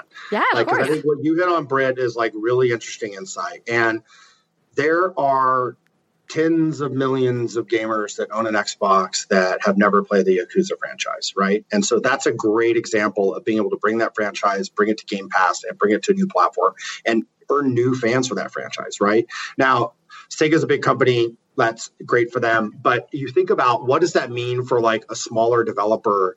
Like in many cases, being able to reach a bigger audience and drive more engagement means going from failure to success, meaning they can invest more in the product, they can sequel that game, so getting more people to play your games is a good thing for gamers, but also a good thing for our development partners. And I think the Yakuza example is a great example of that. And we have the opportunity to do that at scale, not just with Xbox, but also with Game Pass. So it's great to see that. Many of us around the office like never played Yakuza, so we've been learning, about this magical franchise, and everyone's been kind of raving about it. So it's been kind of fun to get in and play. So I think that's important. Then on the studios question.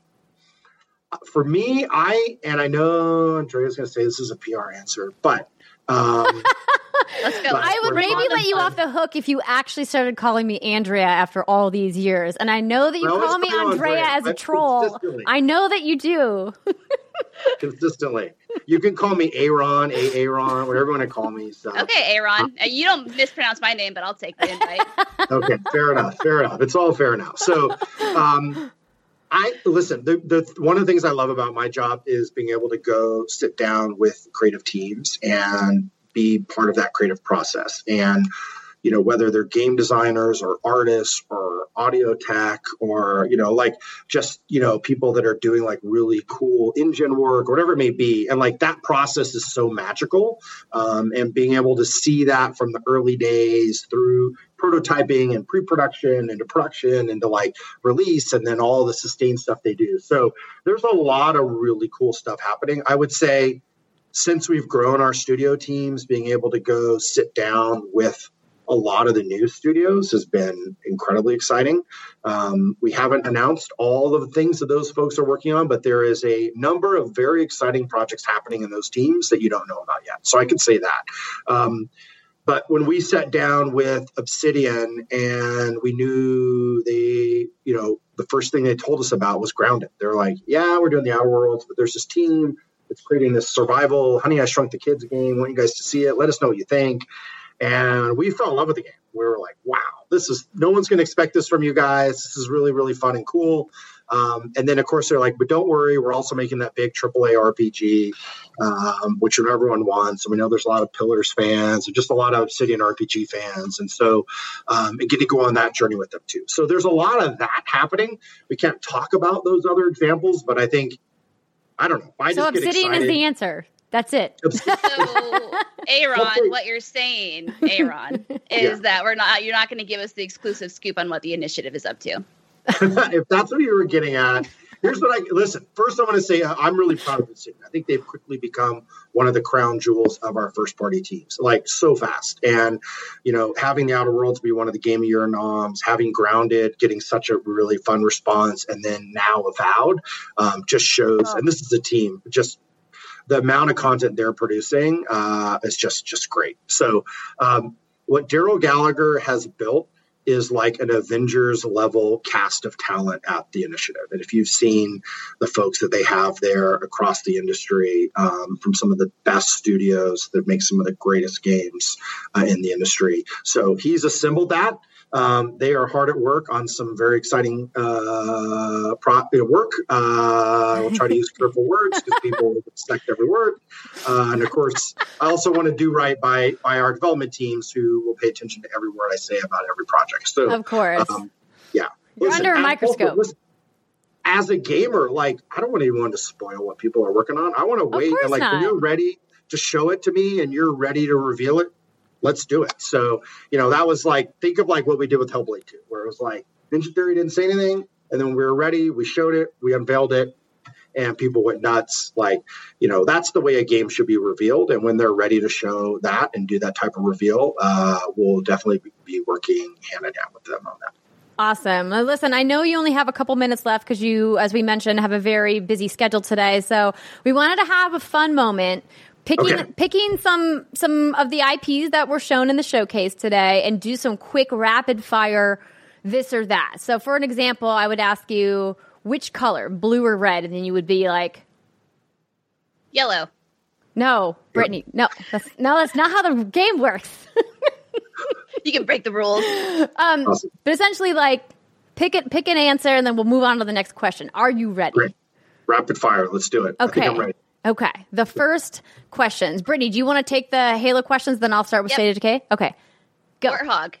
Warthog, driver or passenger? Driver. You can only take one. The Needler or the grappling hook? Grappling hook. Covenant, Jackal or Grunt? Grunt. Cortana or Roland? Cortana. You're in PvP, shotgun or energy sword? Energy sword, Leroy Jenkins. See, I told you. Yeah, it's my style. I was like, Brittany, the energy sword is like the de facto. We got to bring it up. Okay, so now we're going to talk about State of Decay. What's a worse death, zombie deer or zombie wolf? Zombie deer. I mean, I'm still having nightmares from that zombie deer. Like, I mean, we went and spent time at Undead. And by the way, I love the folks at Undead. They are so passionate. What they've created with like survival zombie fantasy, like there's nothing like State of Decay. And to be able to have them go build like a big AAA State of Decay 3, and you saw that like zombie deer. I mean, listen, I've been around the zombie block many a time since I was a wee lass, and I've never ever seen a zombie deer. That was a first, and that was terrifying. Yeah, that's the idea. That is the idea. So first to zombie deer, I think we can claim that. And I also thought, like, kudos to the team. We worked really carefully with them on that reveal. I thought that was one of the best, like, new reveals, kind of creatively. Just love the way that showed up. That's all, true to what the team is going to be building with the game. So we don't just go off, and like create a reveal trailer. We sit down with like every part of the team and really like, how are we innovating? What are we adding? What are we doing differently? How do we bring that to life? And then we know that like this is kind of the first taste, and then there's more to reveal over time. But yeah, you get a sense of what they're doing with State of Decay 3. And I'd say zombie deer definitely still free. Every time I watch that trailer, I get freaked out at the end. It's definitely scary. But next rapid fire question: what kind of co-op player are you? Resource gatherer or zombie killer? I can be either. I guess I would say zombie killer if I had to pick one. Sorry. Okay.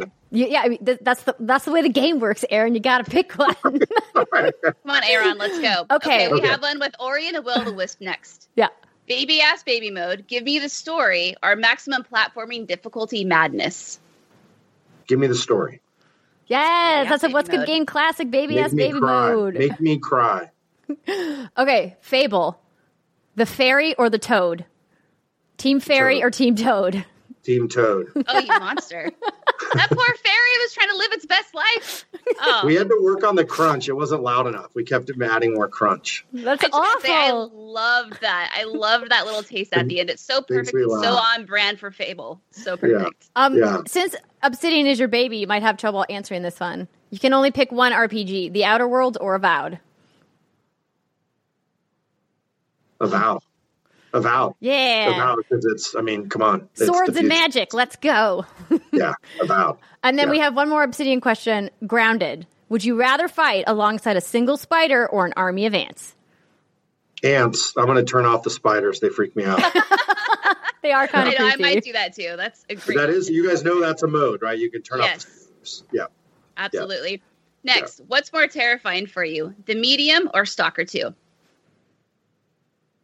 Stalker 2. That thing gave me the creeps. Yeah. All right, and also, I thought one of the best reveals. I thought Stalker 2 was from our partners, one of the very best reveals. Certainly a surprise. Did not see it coming at all. And I'm not like super familiar with the Stalker, the original game. And so when the sequel came up, I was just like, I feel like I got to go back and revisit this. That's the idea. We can shine a spotlight on a, like really high quality original game, critically acclaimed, and maybe not enough people probably played the first one. And hopefully by putting a spotlight on the second one and putting it in Game Pass and really making it a hero for us, we can grow that franchise for them. That's our hope. All right, final question. In the new generation, are you going to become a digital gamer, or are you holding on to your discs for dear life? I'm all digital. I'm digital everything. I'm digital. Yep. I've gone digital. So with that said, we know a lot of our fans want physical. Yes, there'll be a steelbook for Halo at, many retailers and all that. So the collectibles don't go away, but I'm digital. Absolutely. I feel like I'm going to have to get there eventually, but I still like my discs, and I definitely like the 4K Blu-ray Xbox player. Like that was like such a big win for Xbox One over PS4. I was like, but the 4K Blu-ray, and I felt like I was just shouting into the void, and people didn't get it. Yep, if your 4K Blu-rays will still work. So yeah, Series X awaits your 4K Blu-ray collection. So. Hey, I don't need your digital judgment on my analog media. Okay. Awesome. Okay, does listen. yours have like the zipper that like goes around and like flips up, like the cassette holder, like how big of a 4K Blu-ray? Yes, I do. I have to bring them with you, right? I have a bunch of them literally on the other side of this wall on that shelf.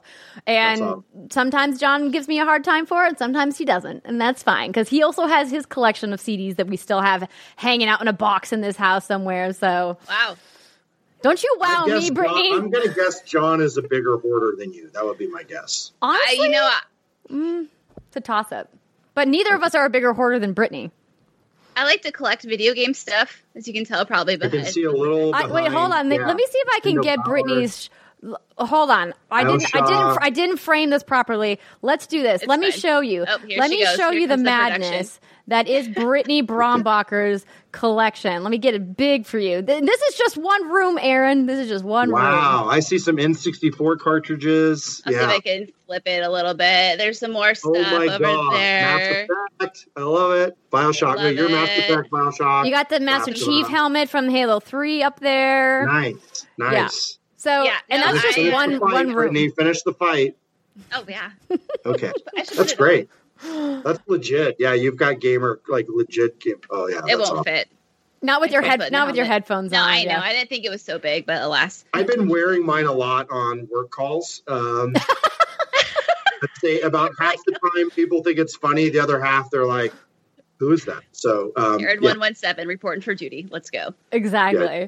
Well, listen, Aaron, we could have fun with you all afternoon, but I'm sure the PR guy is like, excuse me, we gotta go. So thank you so much for chatting with us today. We're very excited for the launch of Xbox Series X, with this fantastic slate of games, and I'm sure it's not the last we're going to hear from you. There's more gaming stuff to happen before launch. So enjoy the rest of your day, and we'll see you later. Bye, Aaron. Awesome. Thank you both.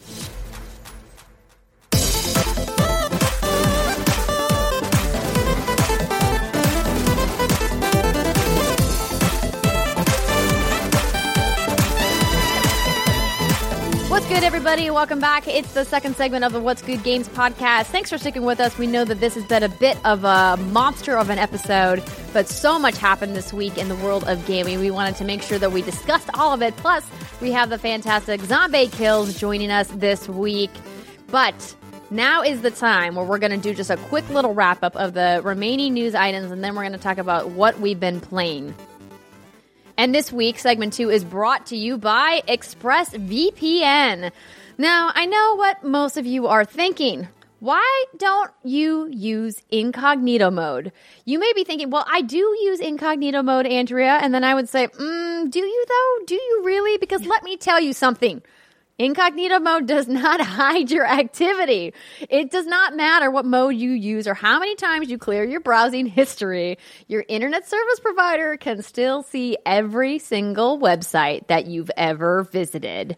And Brittany, you have some skeletons in your website closet? I do. So, as many of you know, I have recently become addicted to the Yakuza franchise. And someone once said, hey, Britt, you should Google Rule 34 Yakuza. Now, are you ladies familiar with Rule 34? Anything can be found on the internet, right? If it exists, there's porn of it. There is. Oh, there is. Yeah. Okay. So my little naive ass went to Google, typed in Rule 34 Yakuza, and boy, oh boy, I saw some of my favorite heroes in positions that I never kind of sort of wanted to ever see. So yes, Andrea, I do have some skeletons in my browsing history. only if someone was looking over my shoulder at that right moment would have been real weird. Would have been hard to explain away. I don't know if those are skeletons, but I do love that somebody at Comcast or whoever your provider is like, oh, okay, I know what her kink is now. But let me continue on, shall I? Because it's not even when Brittany's at home or when I'm at home or when you're at home, because you can also bring ExpressVPN on the go, because it doesn't matter who you get your internet from or where you are. ExpressVPN can help you hide your Yakuza dirty secrets. Because ExpressVPN is an app that reroutes your internet connection through their secure servers so ISPs can't see the sites that you visit. ExpressVPN also keeps all of your information secure by encrypting 100% of your data with the most powerful encryption available. Now, most of the time, you probably don't even realize that ExpressVPN is running. I know I don't until I see that comforting little icon in the upper right-hand corner of my computer and go, oh yeah, that's right. I'm protected, because it runs seamlessly in the background and is so easy to use, and all you have to do is tap a button and boom, protection. ExpressVPN is available on all of your devices, phones, computers, even your smart TV. So there's no excuse to not be using it. Protect your online activity today with the VPN rated #1 by CNET and Wired, and visit What's Good Games exclusive ExpressVPN.com link at expressvpn.com/what'sgoodgames. Man, you guys knew that's what the address was going to be. We tell you this all the time. If you go to that link, you're going to get an extra 3 months free on your 1-year package. That's expressvpn.com/what'sgoodgames. expressvpn.com/what'sgoodgames to learn more. Yakuza porn. Yakuza porn. All right, ladies, let's talk a little bit about Rocket League. So we're just going to briefly touch on this because they gave an update. They have previously announced that they're going to be working with the Epic Game Store, and now we know that Rocket League is officially going free to play this summer. And they put all of their details on RocketLeague.com, because clearly a lot of people in the Rocket League community had a bunch of questions about this. And they're like, yeah, but what about all of the other stuff? And what about my game on Steam? I'm not going to be able to play it anymore. And they're like, yes, you will. You just won't be able to buy a new copy on Steam, because it's going to be released exclusively on the Epic Game Store for PC, which was a big uproar when it was announced. But it's like, yo, if you're still playing it on Steam, you can still play it. They've said that they're going to keep supporting it. But if you did play it previously and you're a legacy player, you're going to get a bunch of free stuff when it goes free to play. And if you guys want to learn all about that, of course, head on over to their website. But Britt, speaking of Yakuza, there was some news this week. Yes, there sure was. Okay, so this comes from IGN. Yakuza Like a Dragon, PS5 version, English dub, and more announced. This comes from our friend at IGN, our friends. We have more than one friend at IGN. Anyway, so Yakuza Like a Dragon is coming to PS5 along with previously announced platforms, and will include an English voice dub option, the cast of which includes the legendary George Takei as antagonist Masumi Arakawa. Revealed exclusively as part of IGN's coverage of Comic-Con at Home, the game will arrive in November 2020 for Xbox One, PlayStation 4, and PC via Windows Store and Steam. It will be released as a launch title for Xbox Series X this holiday, and the PS5 version will, quote, release at a later date. We knew previously that the game would release a free upgrade across Xbox platforms using the Smart Delivery program, but Sega has confirmed that a PlayStation 5 upgrade path is also being planned for the Western release. The game will also receive full English, French, Italian, German, and Spanish subtitles. And then it goes on about the different collector's editions you can get if you pre-order them. They're just kind of like extra characters and extra skins and cool things, but there's not like an epic like collector's edition. No like Ichiban statue that I desperately want. Anyway, Zombie, have you played the Yakuza games? I haven't, and everybody keeps telling me to play them. Everybody's like, I am one of those people. Play them. So I think I'm going to give it a turn. I think it definitely is something that I feel like I need to try. Yeah, and it's on Game Pass. Yakuza 0 and Kiwami 2. So you want to start with 0 and then work your way up. Anywho, this is interesting because the only Yakuza games that have ever had an English dub, I believe, was the first and second back on the old consoles. And now, and all these characters, okay, let me start over. So Judgment, which was the spin-off, had an English voice cast, and that game performed very well. And I'm wondering if how much of that had to do with the fact that it did include an English dub, because I know some folks just they don't want to listen to the Japanese audio. Like, it's just not something that interests them, but if you slap some English in there, they're like, okay, this is cool. And of course, there's other reasons for that as well. Maybe, they have a hard time reading subtitles, or there could be another reason. So no judgment there. No pun intended. So it's interesting that we're getting Like a Dragon, which is essentially Yakuza 7, but it's now getting an English cast. And what I'm most excited about is that they're going to be giving my Kazuma Kiryu and husband, Goro Majima, English voice actors. Who's going to play them? It's going to be weird. I'm absolutely going to play in Japanese first, because that's just like how I prefer to play my Yakuza games. But it's going to be... like people touching your stuff? Yeah. 100%. Yeah. Yeah, absolutely. That's the valid reason. Yeah. You got it. Thanks. But yeah, anywho, cool, exciting. I think this is great. I think this opens up the door, like I was saying, to maybe more people who might not be interested otherwise. They want the English. Cool, won't judge you, but let's go. So Microsoft Store actually set a date of November 13th or November 12th. It was one or the other, which is admittedly a little later than I would like to get my Yakuza fix. But so Zombie, I binged all the Yakuza games this year in a span of 2 months. I've been watching you. Yeah.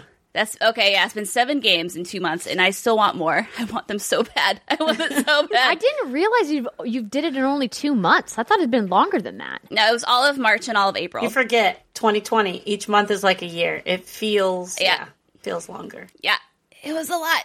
Anywho, that's wild. Awesome news. Let's go into it. Yakuza Like a Dragon. Yakuza Like a Dragon.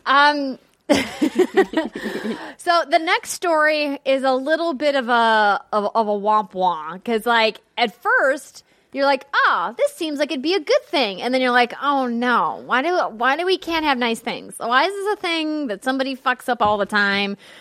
So this story comes from IGN. The U.S. Army is going to reportedly halt Twitch activities after backlash. So this has been a developing story over the last couple of weeks, and so this is the latest update. The United States Army will suspend its activities on the streaming platform Twitch for the time being due to the negative backlash the organization has received in recent weeks. According to reporter Rod Slasher Breslau, who's just getting all the scoops these days, the negative response to the Army's activities on Twitch include orchestrating giveaways that led to recruitment pages, which Twitch banned, and blocking users from asking about war crimes in the channel's chat section, have made the Army reconsider its outreach efforts online. On the same day, reports appeared that the U.S. Representative Alexandria Ocasio-Cortez, will file a measure that will prevent the United States military from trying to recruit applicants through video games, especially esports and streaming platforms like Twitch. As reported by Vice, a draft amendment has been filed on July 22nd to the House Appropriations Bill that would stop the military from using funds to, quote, maintain a presence on Twitch.com or any video game, esports, or live streaming platform. So, this story is actually quite a bit more than this little recap, but I think it's a good kind of starting off point because, Zombie, you said that you've actually had some firsthand experience. Yeah, so I talked about this kind of before it started making the media. I saw somebody saying, that the Army was offering a giveaway in the chat, and I had a friend who's on the Army esports team. So I went myself and went and clicked on the link and was to get a free Xbox. Like, enter yourself into a giveaway. You've got to click this link. How many times have you done that on a Twitch channel? A lot. We all do it. Click the link. Instantly went to a recruitment page. No mention of the Xbox or anything. And outraged. Like, I'm outraged. I'm outraged by it. I was upset by it. I'm upset by it. AOC has done a damn good job. She brought it today to get the House Appropriations bill for it. I think it's predatory. I think it's very predatory towards children, etc. And they're like, oh, well, what's wrong with the military? Okay, no matter what you feel about things, I think that indoctrinating children into careers that could risk their life or limb, for other people's gains is scary for me. And I think the fact that they are misleading their viewers and their followers into what they're doing is the real predatory issue. If you want to be open that you're using this as a recruitment tool, join our Army esports team. So you don't have to actually go kill people. You can just kill people in games, cool. But let's be very clear about what we're doing. This is a recruitment. This is a tool that you're using. It's like going into a high school. It's like doing many things. And I was very personally upset as a streamer on Twitch, as somebody who values the integrity of the platform. I personally want to see the platform take more actions against predatory issues like this. This is a platform that's technically not for children, right? It's supposed to be, but children, it's marketed heavily towards that. Children love games. They come in here and they want to watch them. And the last thing I want is my kids clicking on a link thinking they're going to get an Xbox and then being used to a recruitment channel. I think the U.S. military should be kind of ashamed that that's where they're at. You're tricking people into signing up for recruitment. I just find it really upsetting. And it didn't come down fast enough. It didn't come down fast enough. They knew about it for a few days before media outlets picked it up. And Twitch is a big company. They're not going to see everything that happens all the time. But there should be people that are monitoring these large accounts of corporations, possibly. I think maybe government accounts for sure. Yeah, absolutely. It's hard because I feel like there's a lot to unpack here, and I'm incredibly conflicted hearing this story. We've spoken on the show before about how all three of us come from military families, and I'm a multi-generation, person from a military family, and I've always had a lot of respect for people who serve because I think that there's a lot of honor in serving, and I absolutely think that there's an incredible overlap between video games and active duty, members of the armed forces and veterans, right? We do a lot of work with our friends at stackup.org, right? The red shirts who we see at all of the events or used to see at the events in talking about how video games have been a safe space. Therapeutic. Exactly. And they have a whole mental health program around video games and how, military and video games. And I'm a military wife. Overlap. I am an ex-military wife. I was married to somebody who was in the military, who was in the honor guard of the United States Army, went to West Point, all the big things. And I just can't be proud of that. I can't be proud of that. There's ways to do it. If people want to serve, let them serve, but let's not prey on people.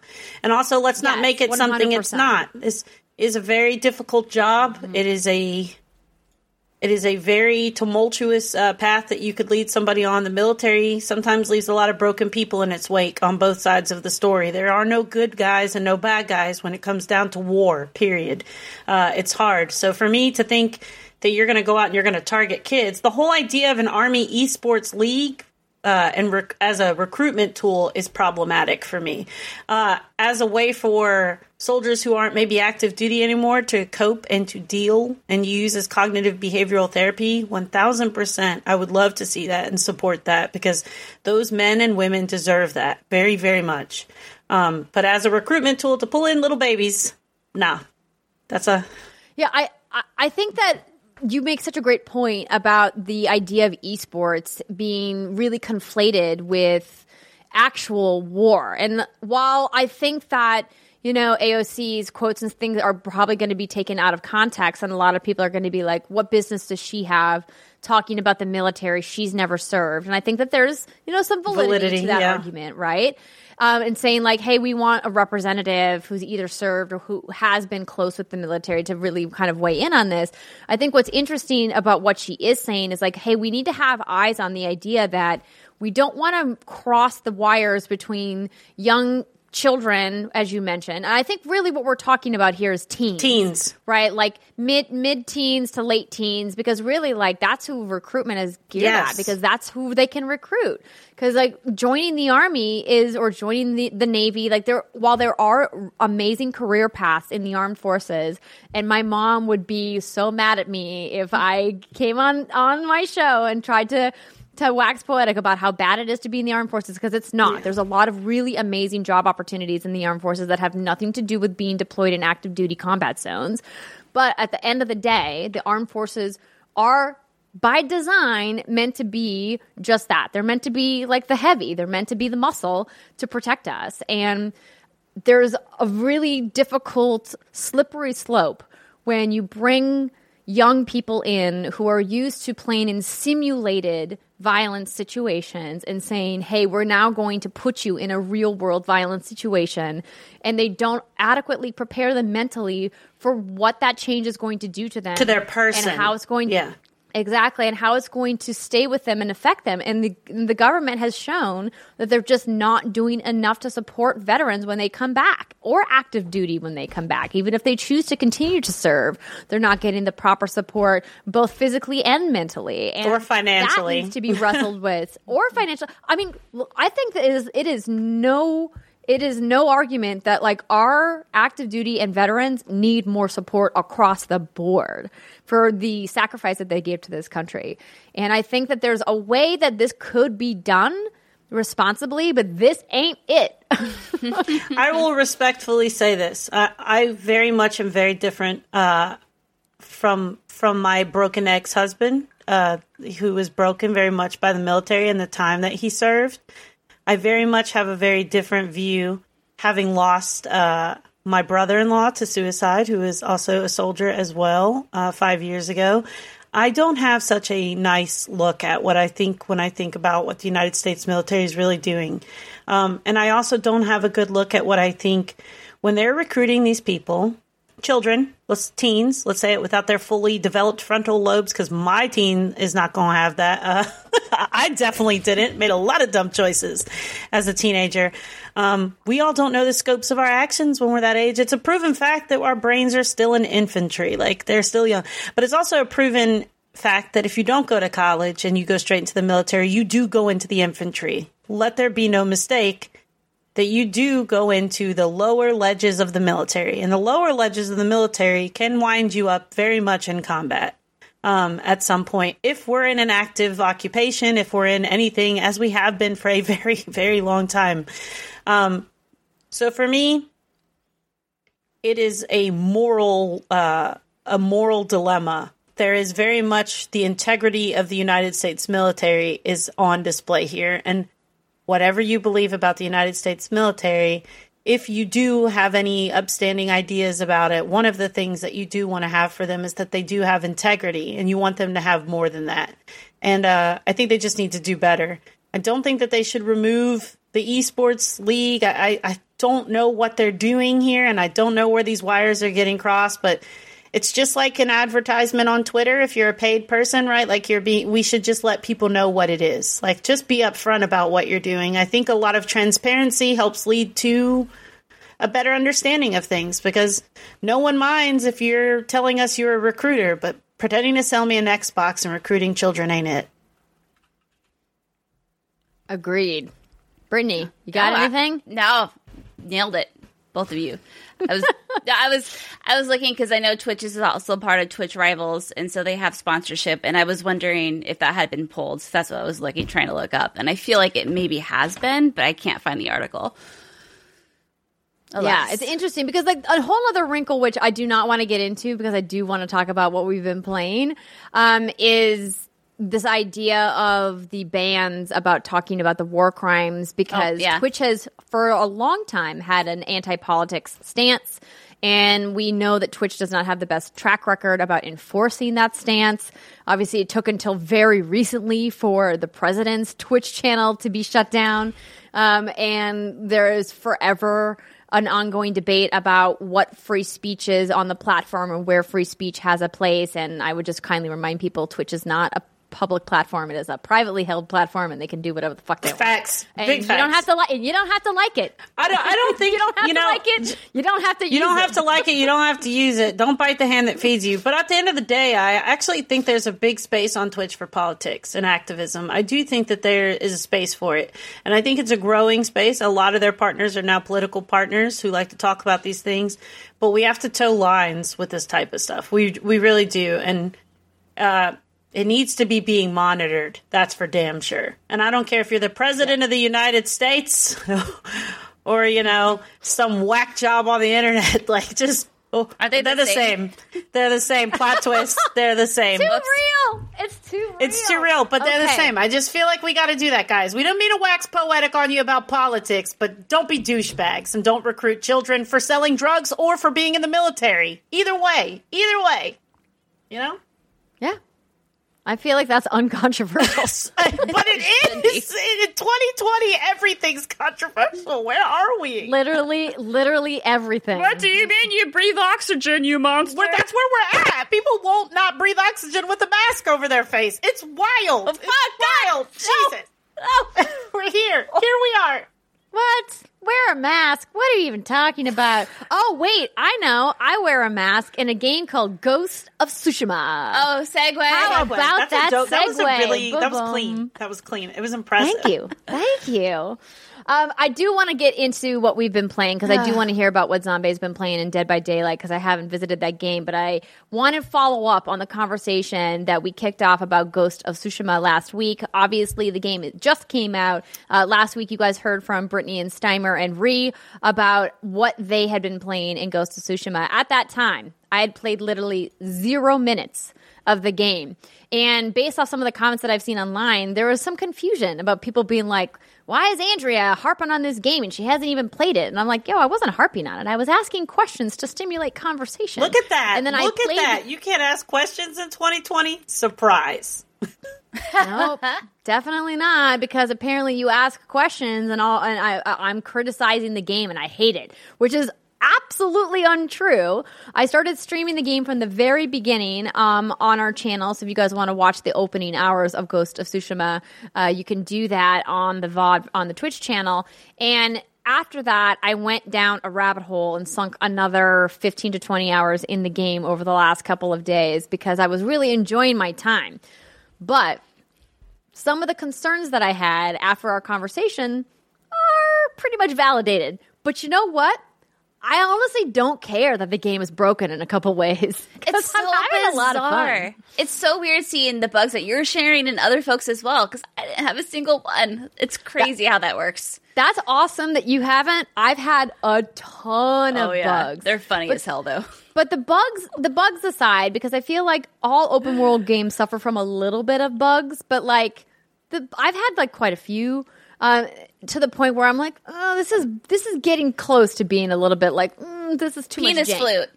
Yeah, too much jank. I don't know. Ugh. Did you see my skin flute post? I did see that. Zombie? I did see that. I think I liked it. I think I liked it. I went like the. I love that shit. Apparently, this bug was very prevalent. So the bug that I'm referring to, if you guys are listening or watching, you're like, what the heck is she talking about? So in the game, Jin, who is Jin Sakai, who is the samurai, who is the lead of the game, he had his arms essentially like glued to his side, but his hands were still moving freely, but his arms weren't moving. And so, of course, you can imagine the hilarity when a man's hands are right next to his genitals, and he literally has a flute that he can whip out and play in the game on command. I just love how this turned into like a 14-year-old girl conversation instantly. We all start giggling. To every week on What's Good Game. We all start giggling. Penises. It's like, ew, it's a dick joke. While the flute joke was funny, the almost funnier clip was me trying to do combat because so many of the samurai stances involve Jin holding the sword like above his head, but I couldn't do that. And even trying to use the bow and arrow, he's like the arrow and the bow are like clipping through the body as I like trying to hold it, but like my hands are like down at my waist, and it was hysterical. And the only way I could get rid of it is by fast traveling. Because I tried going into cutscenes. I tried initiating conversations. No, the only thing that fixed it was like a full loading loop. Dang. So, yeah, it was bad. But here are kind of like my top level thoughts. Okay. Is that the game is really fun at a couple of key things. First, like I really like the way that they've broken down combat. I think it's a nice marriage between some of the hack and slash that we've seen, but it feels more approachable, and it feels like I can feel powerful by mastering and learning the parry and the evasive skills, but it's not nearly as deep and complex as something like Sekiro. I've seen so many people excuse me, try to compare this to Sekiro, and I was like, don't even go there. Sekiro's combat was innovative and beautiful, and like From Software is in a league of their own when it comes to combat design, and Sucker Punch combat is just not there. So I don't think they're comparable. That doesn't mean it's bad. It just means that's not what this game is about, right? This game is about open world exploration. This is about a samurai's journey. This is about, discovery, and it's not about like this really highly balanced, fine-tuned samurai combat. I feel like they're very different style games, though their aesthetic setting is the same. I also think that they stole a lot of things from Assassin's Creed. I mean, this almost feels like the Assassin's Creed samurai game that everybody wanted in Japan, but it's not Assassin's Creed. Zombie, have you played any of Ghost of Tsushima? I have not, and it reminds me from what I've watched of everybody playing of a game called Tenchu. Oh, yes. So like Tenchu is like the original, right? Yeah. Like it's one of the old school games. It's honestly like Assassin's Creed drew inspiration from Tenchu. Yeah. And like there's a lot of games that say that they took stealth elements from Tenchu, and I feel like that is probably a better comparison. But I think for my personal gaming history, I've just spent far more time in the Assassin's Creed franchise. And so I look at what they've been doing with more modern open world stuff. Because when was the last Tenchu that we got? I don't know. I'm really old. Please don't remind me. I'm really old. We're pretty much the same age, just as an FYI. Also, I love that one of the first questions that came up in Google is Sekiro a Tenchu game? And it's like, I feel like when I watched it, I just feel like I'm watching maybe an updated version of Tenchu from what I saw of like your gameplay the other day when you were playing and what I've been watching from other people. So like, yeah, it looks cool, but like, it's Tenchu. Yeah. So the first release of Tenchu was in 1998 with Tenchu Stealth Assassins, and the latest release was in February of 2009 with Tenchu Shadow Assassins. Yeah. So it's been a while since we've got a Tenchu game. Why hasn't that franchise come back? Because this is here. It's just like it's the same thing. Apparently, it's the same thing. No, it's because From Software is making Bloodborne and making the Souls series and obviously making Sekiro. It's just very derivative. I think it's pretty. I like the cool photos. I've been seeing everyone taking so many photos. It's like when Animal Crossing photos first came out and everyone was like, snip, snip, snip, snip, snip. Like, I think obviously we need more photo modes and more games because people really dig it. But like for me, I just didn't see anything that was just like, I need to do this, except for saw somebody riding on a horse, like through this beautiful field. And it was like so pretty. And I was like, I don't know, I could kind of get the game for that. But like, am I going to spend the money for that? I don't know. Just to ride around on a horse. Yeah, no, it's probably not worth it. and I'm with you that there are so many of these amazing cinematic moments that you stop in a field of flowers and you can like see all the leaves falling, or you're standing over a cliff looking down at the waterfall, and of course the endless GIFs, videos, clips, everything of all of the fox shrines, right? We talked about the fox dens previously and how cute the foxes are, but I think what really just kept sticking with me was that the game is really pretty, but it's still not pushing graphics the way that I am expecting at the end of this generation. I honestly think that we've seen other games, other open world games, do much more graphically. Now, to be clear, that does not take away from my enjoyment of this game. at all. I still think this game is really fun. I think I'm just a little bit disappointed in certain aspects of the game, but it's not prohibiting me from liking the game or having fun or thinking that this is a really good, competent game. I just think that some of the side stories are a little bit samey, and I feel like there's a lot of repetition, and I think that there's not a lot of personality in some of the writing in the game, and that Jin as a character still feels a bit shallow. And I want more from that when I'm looking at a top game of the year contender for me, and go does this game stand head and shoulders above all of the other games that have not only come out this year but maybe have come out previous year that are similar in style? And I just cannot say yes, but that doesn't mean I'm not having a fucking blast playing this game. I like that. I like that. It's going to be interesting because this game ticks all of my boxes, right? I think this is, like Andrea was saying, one of the most beautiful games I've ever played. And graphically, it's probably not top tier, top of the top, but the colors and the vibrancy and the way things are paired up, you just have those moments where oh my God, I was going to say I want to bang it, but that would be really weird. Well, I mean, 10 out of 10 leaf tech, okay? Oh, the leaf particle effects, good. Real good, yeah. And for me, I love the simplicity of the dialogue, and I like the side stories, and that's where I think it gets really interesting. Is if it ticks your boxes, it ticks your boxes. But universally, I don't think this is going to be a game when you think of something like God of War, for example. I know we always go back to that, but I feel like that was one of the biggest and one of the last games where everyone's like, "This is a masterpiece. This just nails it across the board." Yeah. This game, I think, a lot of personal preference comes into play. And so it's interesting to hear the different opinions about certain aspects of it. Yeah. I mean, and there's a big debate about the word masterpiece. And I actually really love going back to, friend of the show, Alana Pierce, on her personal channel. She put out a video talking about 10 out of 10 review scores and what they actually mean. And I really thought that her discussion about it was poignant and well done, like most of the stuff she does. We love Alana.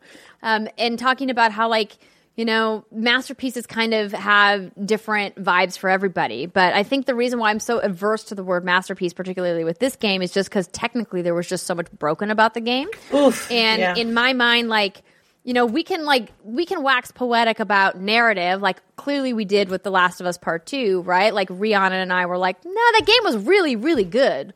Wasn't a masterpiece for us. And Brittany and Steimer were yo, this game is the GOAT.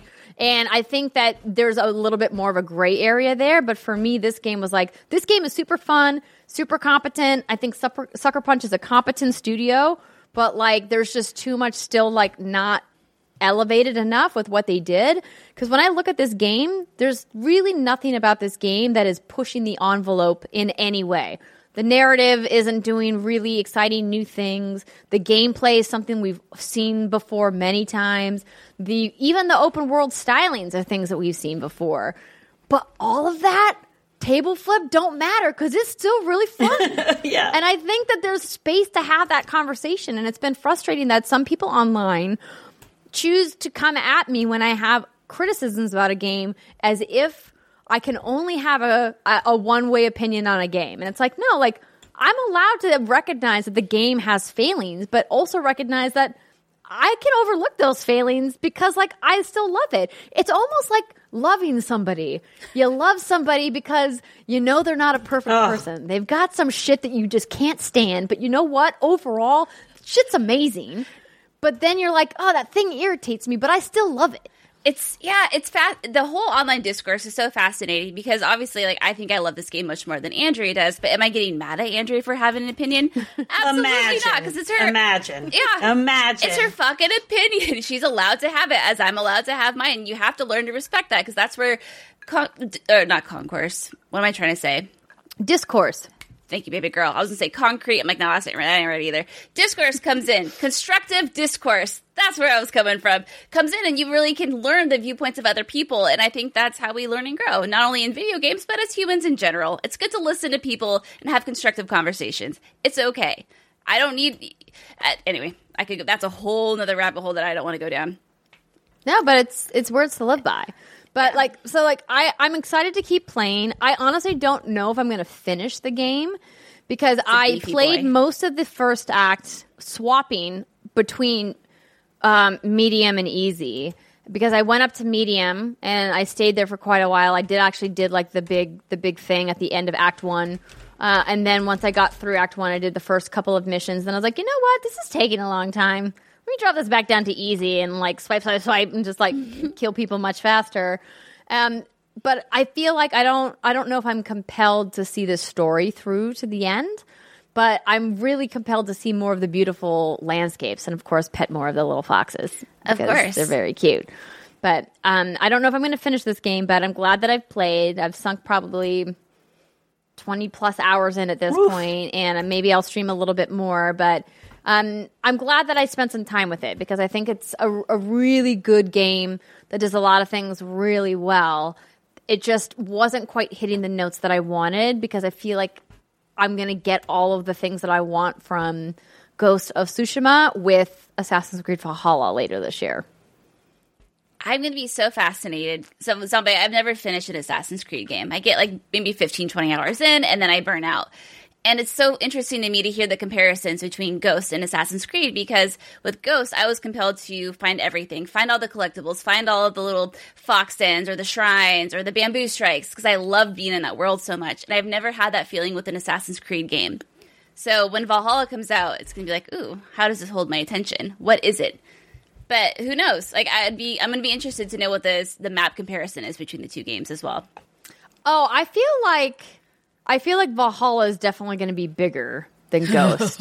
No, look at my eyes. Ghost ended up being a lot bigger than I thought, but like mad props to Sucker Punch for that fast travel system. Oh, God so good. Bless you. God bless you in your fast. These people who are like, no, we want you to explore. I go, no, I will. But then once I've done exploring, let me go back there. Fast traveling is a gift. It's a gift. And it's so quick going from one map to the other. I can get through like 1 or 2 tooltips before I'm like, oh shit, okay, let's go. I actually read an article where Sucker Punch had to artificially inflate the loading time so people could get through at least 1 tooltip. That's crazy. Hilarious. It's interesting that you bring that up because I did notice that the loading times were very fast. And like, obviously this is another testament to not just Sucker Punch, but all of the first party Sony Interactive Studios that they've put a commitment to making gameplay a seamless experience between cutscenes, between traveling, all of that. And like, I feel like it was really interesting for me and why I kind of felt a little like puzzled that there was so much technically broken in certain parts of the game. But then like the idea that I can hot swap Jin's armor set in the middle of combat if I want to. And he fully just like, with a snap of fingers, is fully in a different armor set. And then if I go into a cutscene, boom, it's all there with no loading, was not lost on me. Right? Like that technical thing, I feel is something that a lot of gamers take for granted, that they don't understand the amount of work that goes into being able to make that possible behind the scenes. And so I was like, why does all of that work? And then, like, all of this is just broken. So you got, like, a little bit of futuristic gaming that you were wanting, right? Yeah. And then they also just broke the rest of it. But they tried it. It's so weird. Yes. Yeah. But overall, like, I wholeheartedly recommend Ghost of Tsushima. And I think that the game is awesome. And even though I have issues with it, I think, Britt, you make such a valid point of, like, if you love this setting, this idea of, you know, Japan and samurais and like the Mongol invasion and like the historical significance of all of that, and not to mention like just the beautiful aesthetic of this island in Japan, and really just making me want to go to an onsen and making me want to travel to Japan. I feel like this will speak to you in ways, and if you have literally no desire to live in that world, I would say just save your money, because the gameplay, I feel like, is going to be something you're going to get later on. Because when I said it's close to Assassin's Creed, I mean, I literally, truly mean that. From the jumping to dodge rolling, from high up to prevent fall damage, to the hiding in the tall grass. I'm like, oh my God, come on. I do appreciate, Zampe, that you come in and you're like, yo, actually, Tenchu. I was like, yes, obviously, but we haven't had a Tenchu game in a hot fucking minute. I'm old. I'm like, I've been here, done that. Whenever I see something that's really radical and new, I'm like, okay, I want to try this. I'm like the gamer that like I just want to be able to be fully immersed And when I talk about like full immersion, I want to be immersed because it's a new experience. So for me, games that get like super redundant, like where they're doing the same thing over and over again, I get a little bit like, okay, we've had 5 Assassin's Creeds, and 27 Tomb Raiders. Like, can you guys give me something fresh? You know? Gosh, I feel like it's almost reversed now. Yeah, yeah. You know what I'm saying? Like, I just feel like I just want these game studios to just dig deep and give us something fresh. You know? Yeah, exactly. And also, they just cut back on the amount of times that I run into Mongols on the open road. Like, I just don't need that in my life. I can't stop and do standoffs with fucking everybody. It's like getting diphtheria on Oregon Trail. Like, chill, bro.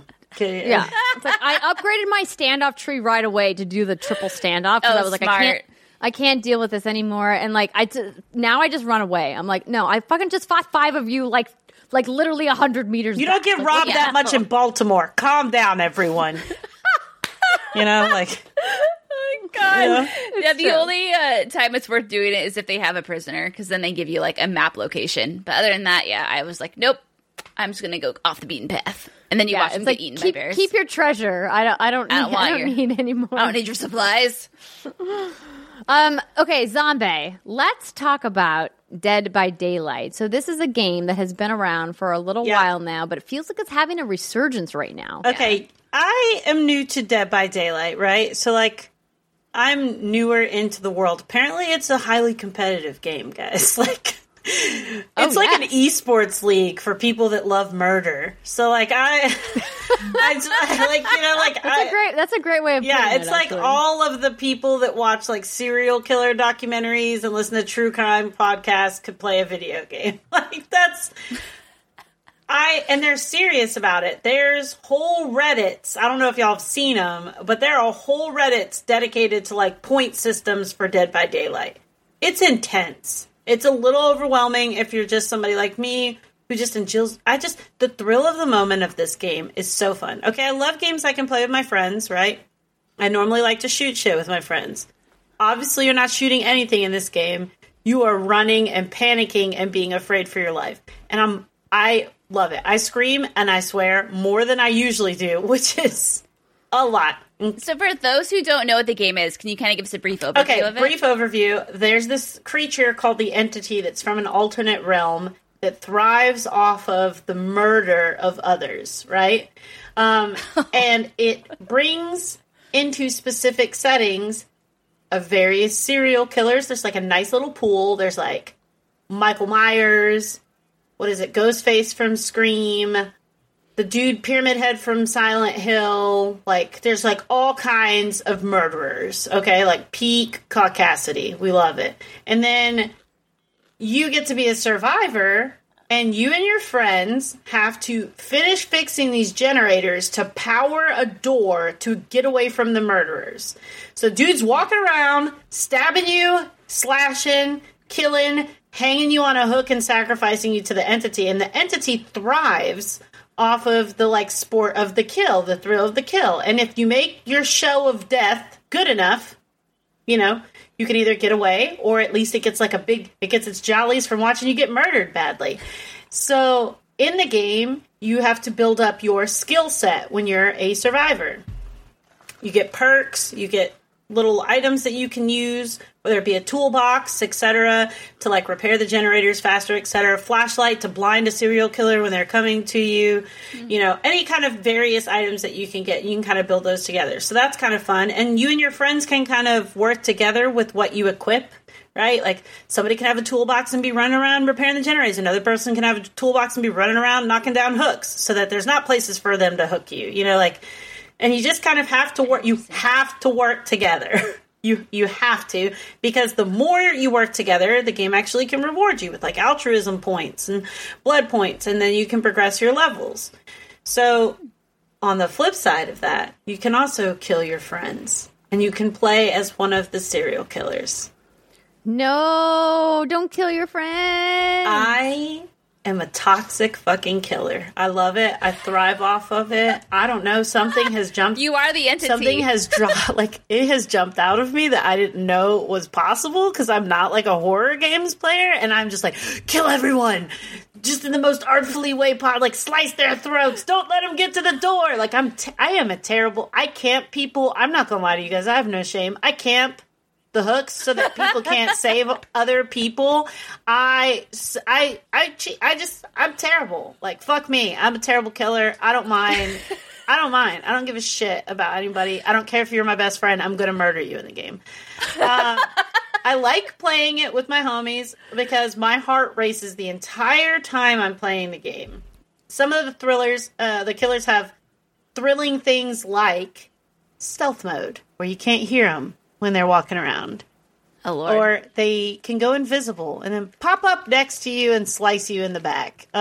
They can set booby traps that jump out of the ground, and they can teleport to them. And it is horrible. And they have really cool DLC, like they have a Stranger Things DLC, which I love because I love Stranger Things like so much. And I love Stranger Things too. I didn't know they had a Stranger Things DLC. Girl, buy it. Just buy it. Oh, I don't know, because like I remember when this game came out, it gave me such Friday the 13th vibes because that game and Dead by Daylight were kind of out at the same time. But obviously, the IllFonic team moved on to work on Predator. And the Dead by Daylight team is like, yo, like we're like fucking rocking and rolling over here, kicking out content and iterating on the game and smoothing out the bugs. And I just like look at Dead by Daylight as a much more intense Friday the 13th. And Friday the 13th was intense already. So I don't know. Just do it. I don't know if I could Just do it. Watch a Disney movie afterwards. You'll be fine. Because Brittany would probably kill me. Brittany would probably be like you, where she would just like sneak out of the ground and murder. Yeah, and it's really fun to do your it. Action, yeah. It's fun to do it. It's 100%. Like, yeah, it's not only that, like they have this new Silent Hill map and the Silent Hill Killer that just came out as the DLC. So Brittany, you would love that. But it is, I promise you, my community loves watching me play it because y'all, I be screaming. I get so, I shake. Like when there's certain killers, like Freddy's coming after me because Freddy does this weird thing where he traps you in a dream state and you can't shake yourself mentally out of the dream state. Like there's just all these weird things. There's the killer from Saw who puts like a thing on your head and you have to like put your hands into the doll and try to like unpuzzle yourself so you can get out. No, why? Why do you do this to yourself? I don't know. I hate it. I get you. I hate it. Get you. I hate it. You feel me? I've never met someone like this before, so thank you for validating my feelings. I hate it.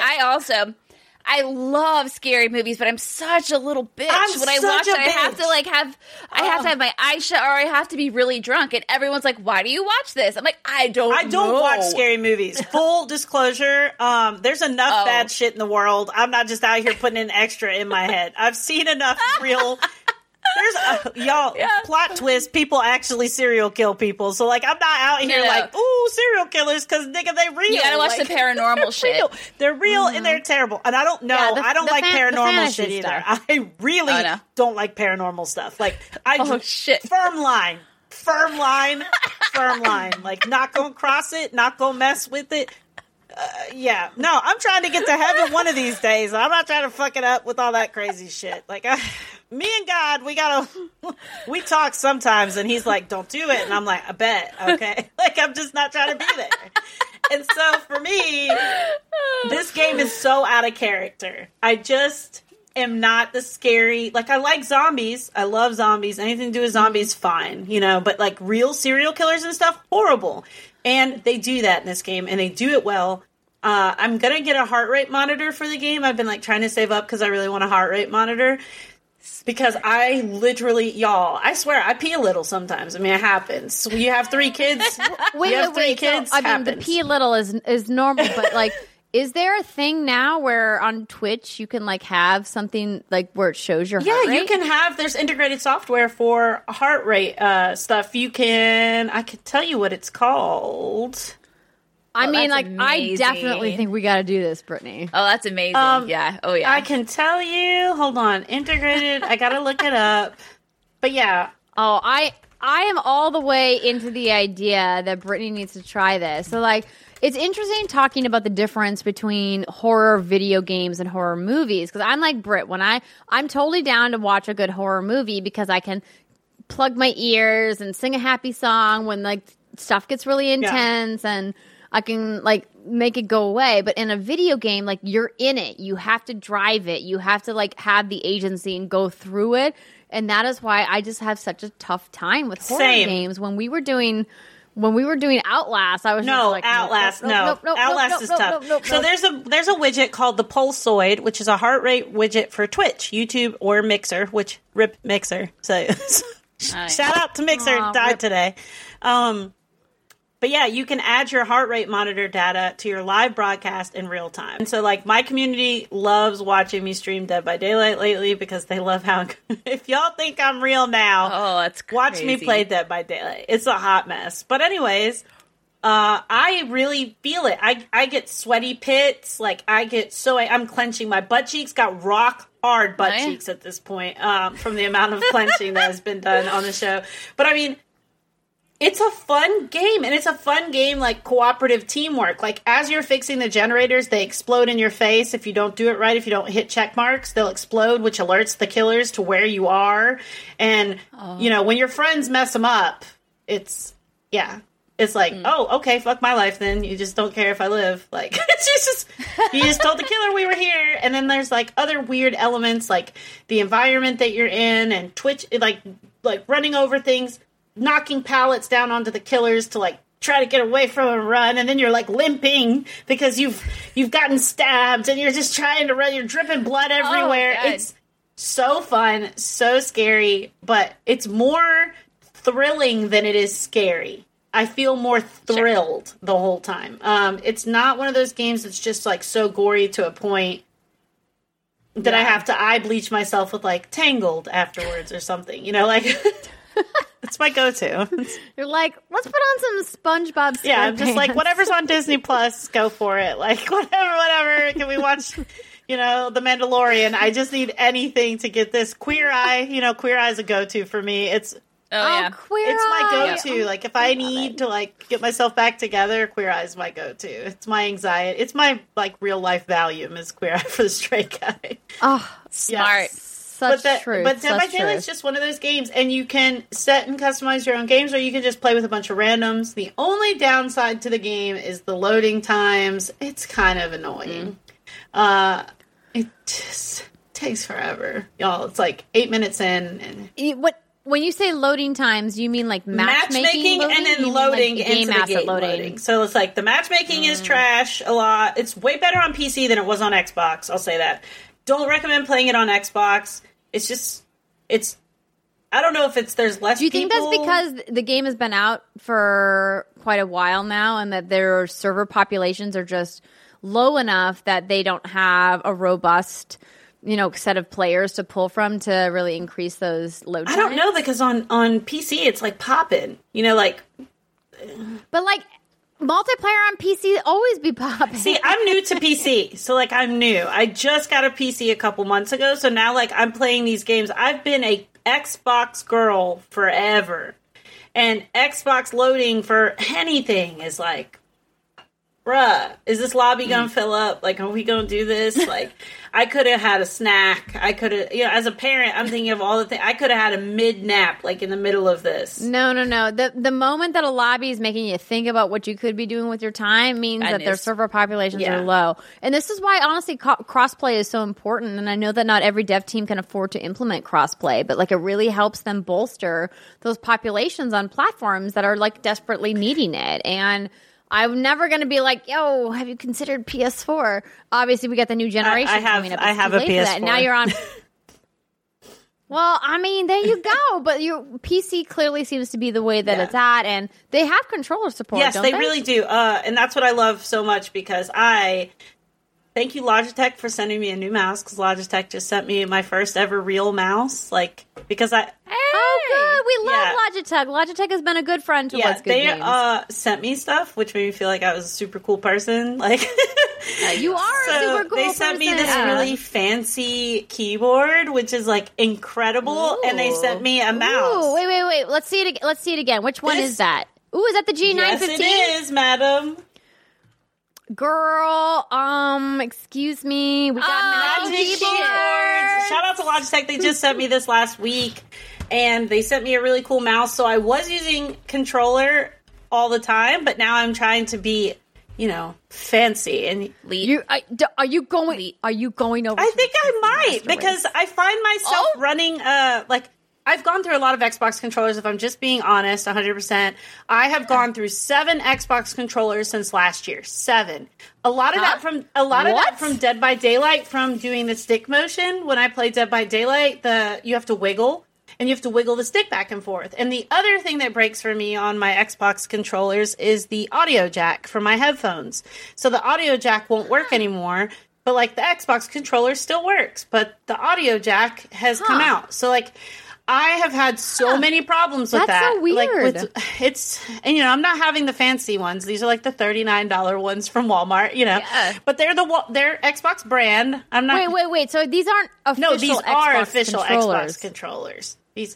Xbox sells a controller for $39. Yeah, normally at Walmart, you can get stuff on sale. I'm normally it's the older controller, whatever. But the audio ports are my big complaint with the Xbox controller. And I don't know if it's because I use them so frequently. So because I'm a mom, I let my kids sometimes use my controllers, blah, blah, blah, and then I have to unplug my headphones because these are $200 headphones, and I don't want them using my headphones.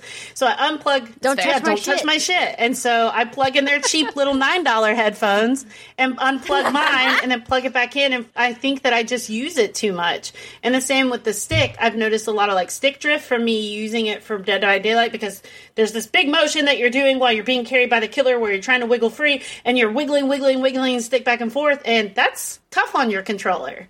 And so I've noticed with my mouse, I can just kind of do those same motions, and my mouse isn't struggling. So your mouse is I got this.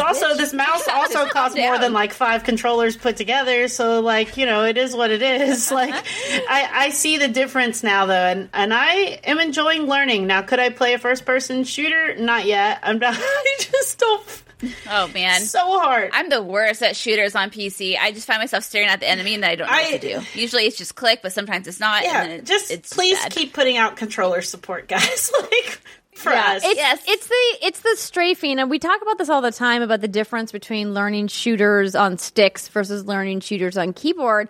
And really what it comes down to is camera control, right? Because I feel like I can get pretty proficient with aiming and shooting with the mouse. That to me is the easier part, because when you use a mouse that in regular spreadsheet mode or whatever, the motion is not so different. It's the strafing and the movement where I get flustered, particularly I remember when I was playing Valorant with Rihanna, which is, there's no controller support. It's PC only, mouse and keyboard. If you want a controller, go fuck yourself. Tough. And I'm okay. And so I'm okay, let's go. I can do this.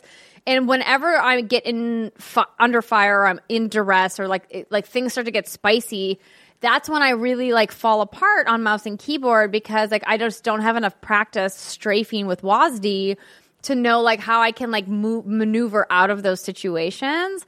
And that just takes time. And I'm just I don't know if I can commit years to get good. It took me years to get good with the controller. Y'all want me at 37 to just start over?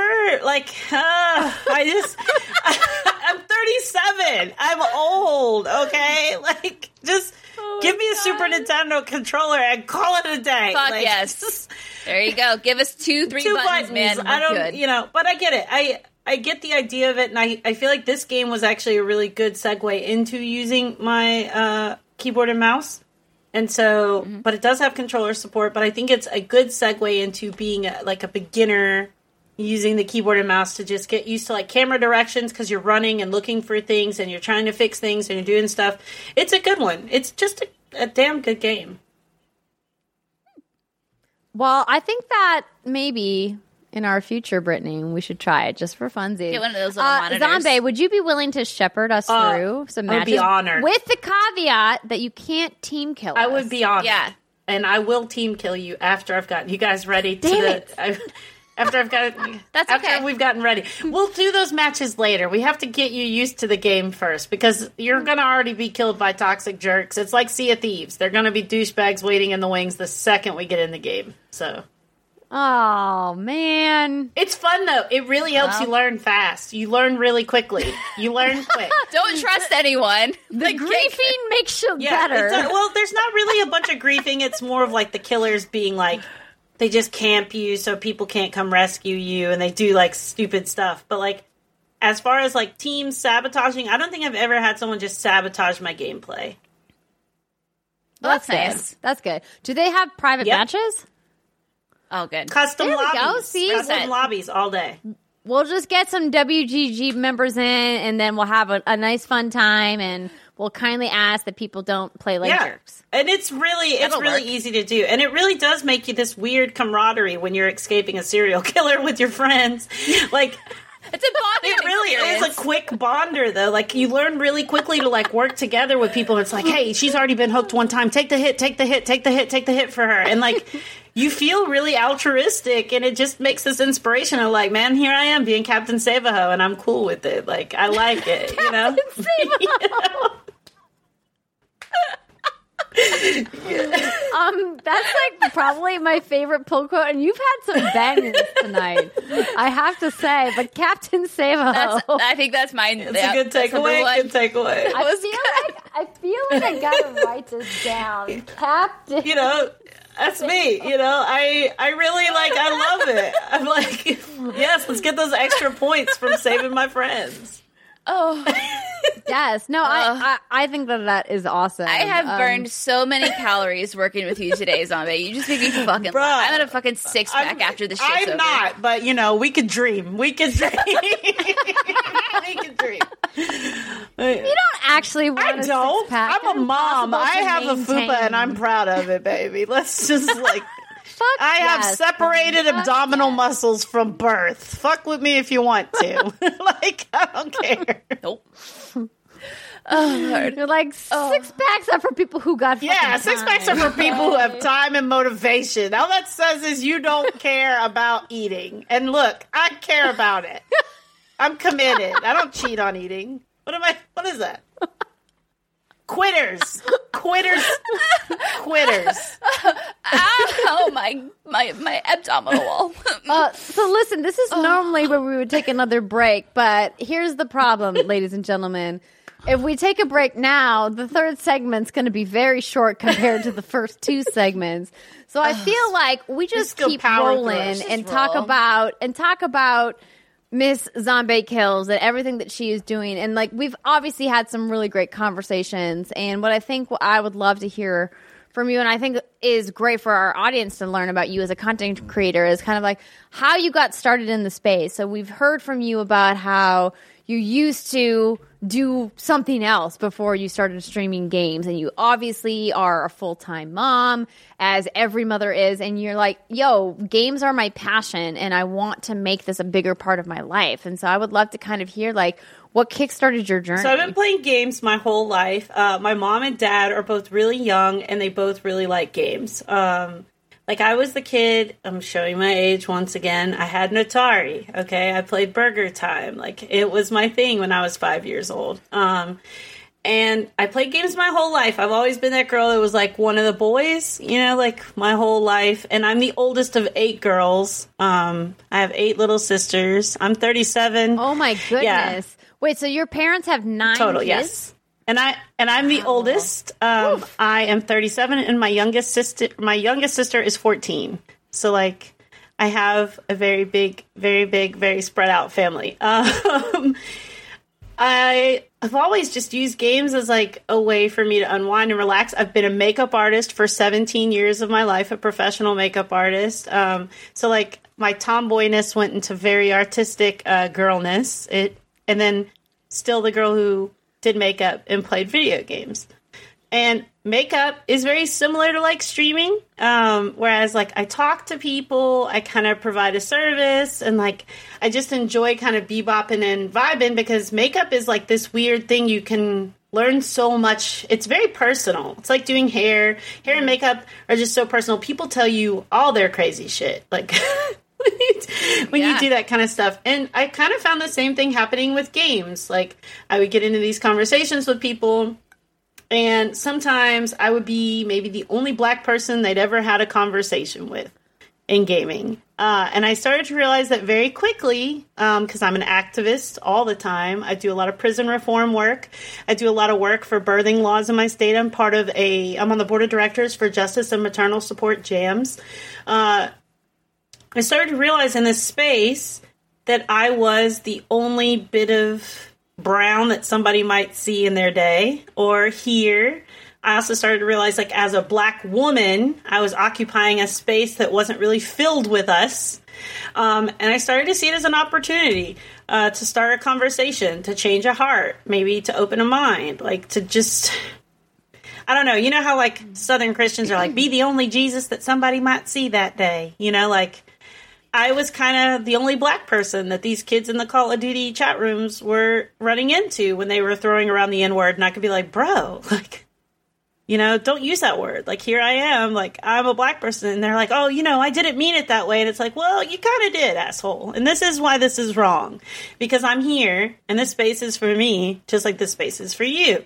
And sometimes I had real conversations with people that were very awesome. They would change their mind and be like, holy crap, I didn't think about it. You know, I just said it because my friend said it. Or, I don't know, I've never talked to another Black person before. Or, oh, I've never, you know, I didn't know women feel like that when we say stuff like this, you know. And I started to realize very quickly that this was something I wanted to do. Being a mama and staying home with my kids, I was starting to game a hell of a lot more, like, because I need to escape my children. But not just that, but listen, I'm sure parents out there are like, we fucking feel it. You. Yeah. Like, I just started to realize, like, when they went to bed at night, I wanted to socialize. And when I was socializing, not only was I socializing on like yeah, bro, we're beating video games and having a good time, but I was able to use my activism, and I was able to do that. And one of the things that really inspired me to start streaming was my 11-year-old daughter, who is a Minecraft junkie. Her name is Phoenix. She's pretty dope. She was looking up Black people that play Minecraft on YouTube. She was trying to find some Black people to look at, like Black girls like her, because she was watching Ryan's Toy Review. I don't know if you guys know Ryan's Toy Review.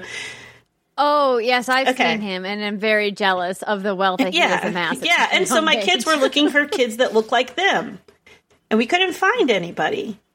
We couldn't find any, like, Black girl streamers on YouTube, like, that weren't streaming makeup, that weren't streaming fashion, hair, but that were, like, playing video games.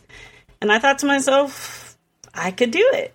Like, I could be that. Like, this could be a space that I could vibe in, and we started doing it, and started on Mixer in September of last year, so I have not been doing this super long, and very quickly realized that this was a space I really, really wanted to be in, and that even though my voice is a little smaller, that it was an important one that needed to be heard and needed to be added to the discussion.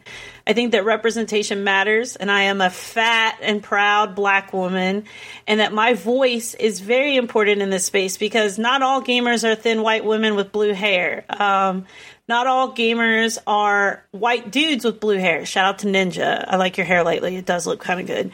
But, like, you know, there are other options to what you watch and the content that you consume, and the content that you consume can reflect you. And I started doing it, and really just, I don't know, I fell into that gap. I fell into that space. And then I realized very quickly what a very small space it was for people like me. And what, like, we make up 0.5% African-American women. It's like 0.05% of streamers. So it is a very small percentage.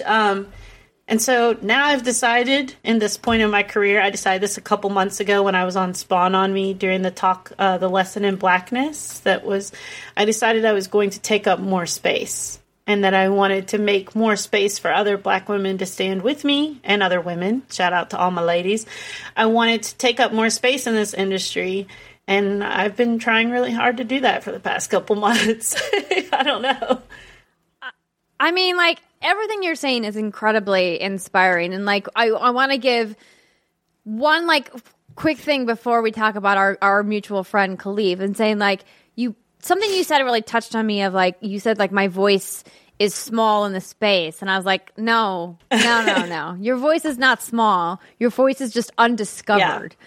People just don't know about your voice yet, but there to me is nothing small about the voice that what you're. I am kind of loud. Just in like, just even in the conversations that we've had tonight, and this idea of like you're like, yo, no, I'm real. Let's have a real fucking conversation about things that matter to people and about things that people are afraid to talk about. Like, let's fucking just talk about it. And like that level of directness is something that I also love and appreciate because it's just how I live my life. I'm like, I don't beat around the bush. I don't sugarcoat shit. And that's offensive. It's so offensive. Seeing you take up space makes people uncomfortable. And we have to ask ourselves why the fuck it does that. Like, why? And my stream is dedicated to that. If you've ever seen my content, guys, I talk about prison.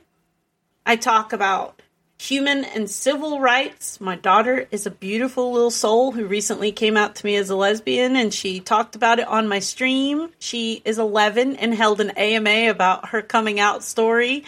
Oh my God. I know. She's like kind of rad. She's kind of rad. It's going to make me tear up. See, y'all trying to make me cry. But like we talk about a lot of things. On Sundays, I do self-care sub days. Where I bring in people to help my community decompress and take care of themselves. So last week we had a clinical psychologist and we did an AMA. We talked to people about coping. They could ask him questions about like their lives and their personal problems that they had going on. The week before that, we had a fitness expert and personal trainer come talk to us about like body health and maintaining ourselves as like streamers and during quarantine and like all kinds of other stuff. And I have an esthetician coming on soon to talk to us about skincare and like taking care of your skin and stuff like that. And so I do that every Sunday as like, I don't know, like. I did not know that this was your Sunday stream. And I am like all the way obsessed with this idea. Every person that you've said, I've been like, oh my gosh, I need to go back and watch the VOD. It's so good. It's so good. And I just want to talk about real things like depression, anxiety, suicide, prison, finding your voice, representation, loving yourself and celebrating your wins was a big thing that we talked about recently, because we feel so weird just being like, I'm killing it right now. Like, doesn't that sound weird even to say, like, I'm killing it? Because we've been trained to think that's like a selfish thing. But like, we have to start. Yeah, that self-deprecation is the norm. That self-deprecation is such a thing. And I had a stream the other day because I had a breakdown where I was feeling a hard time celebrating my wins. Like I couldn't vocalize or verbalize my wins to my friends because they weren't happy for me. And they were saying that I was winning because I was brown. And that I was winning because it was vogue to be brown. What? Yeah. And so they were like, people are paying attention to you right now because you're black. They wouldn't have never listened to you if you wouldn't have talked about being black. And these were people that I thought were close to me and my allies. Do you know what I'm saying? And so I went through a little time where I was like really struggling with, is this real? You know, with the Black Lives Matter stuff, is this a thing? And I just hit the live button and started talking about it. And started talking about not celebrating shit, even though you know damn well you deserved it. And you know damn well your voice is valid. And that people like you for you. And I just started working through that emotion live because that's kind of how we do it on my stream. And it resonated with a lot of people because sometimes it's shitty. And sometimes you got to tell yourself, man, I'm badass. So let's talk about what I'm doing that's making me a winner right now. And I did an entire stream where I talked about the dope shit that I got to be a part of and how fucking cool it felt to be a part of cool stuff. And how pumped I was that Logitech noticed my little face and how awesome it was to get to work with Ubisoft and that I was going to celebrate those wins and I was going to really be happy for myself. And I wasn't just going to be happy for myself. I was going to clap myself right off the face of the earth. And then that was what inspired the self-care sub days because I realized how little self-care we actually do for ourselves. We don't water our own gardens. We're walking around watering everybody else and come home with the empty bucket. And I realized that my community was full of people with empty buckets. I think the world is kind of full of people with empty buckets right now during all of this, and mental health is at an all-time, like, crazy. So that's what we do over there. We do whatever feels right. I talk about things that sometimes don't feel right to talk about, but I welcome you to come in. I welcome you to come in with your questions and your honesty and your real emotions. Like, don't come in and be a fucking troll and say dumb shit, because I will kick you out and not even feel a little bit bad about it. Like, nope. You are speaking. Yeah, I won't even feel bad. No problem. I do nothing for tips. I do nothing for follows. I don't want you here, no matter how much money you give me. If you're going to be toxic and not inclusive and not amazing, you can get to step in. And if I miss an opportunity because of it, it wasn't meant for me. And that's where I'm kind of at in my life. And that's kind of what my stream is about. I've recently decided that I'm not as heavily focused on the gaming. I'm more focused on just chatting, because I feel like there's a need right now for a human connection that people aren't feeling like they're getting in their day-to-day life. Well, because we aren't. Unless you're going to COVID parties, we're not. And so I've been finding myself talking more. And while gaming is the vehicle, you know, and like the streaming platform is a vehicle, I found myself having some of my most intimate like connections with humans through my Just Chatting streams and my activism. I did a prison AMA a couple days ago that was really great, where I talked about the fact that I, surprise, was incarcerated at some point in my life, and like what I went through being in prison and like stuff like that, because people that you don't know, you never know what they've been through, you never know where they've been. You got to talk to them about these things. And we talked about sexual assault, and we talked about a lot of things that people are afraid to speak on. And in our industry right now, I think secrets and shame control a lot of things. And if you take away the shame from things, you regain your power in a situation. And I don't have shame about who I am or the things that I do, because I like me. Like, at the end of the day, I know that I'm a good human, and I'm trying to do good things and just be a better person tomorrow than I was today, because today might have been an off day, or I could have just been real off. You know, I am trying to get to heaven, you know, like I said. We might... Not watching those scary movies. But, you know, like, I just try to be really raw, and I'm out to connect, and I'm out to represent. At the end of the day, I just want somebody to see me and be like, damn, like, I've been there. Also, she looks like me. Also, she talks like me. She's not ninja at all. And I'm kind of glad about that, you know? Absolutely. I mean, this is the first time, besides the stream today, which was a really good time, that you and I have really interacted. And we need people like you for a multitude of reasons, but your authenticity and the fact that Andrew's, like Andrew said, and you've said, you just want to be raw, you want to be real, you want to talk about these things. And you're talking about how right now we need that human interaction. And for me personally, this whole year has just been, it's had its highs, but it's had very, very low lows. I'm quite comfortable saying this has been the hardest year of my life. And I, too, am going through my own little mental struggles, you know, my mental health struggles, and I'm trying, you know, reading books and doing meditation. But if it weren't for people like you, and, you know, we've worked with Take This in the past, and our mantra has always been, it's okay to not be okay. Oh, yes. If it, you know, and that really helped me, because this is the first time where I've really had to repeat that in my head over and over again and kind of get a grasp of, it's okay. This is okay.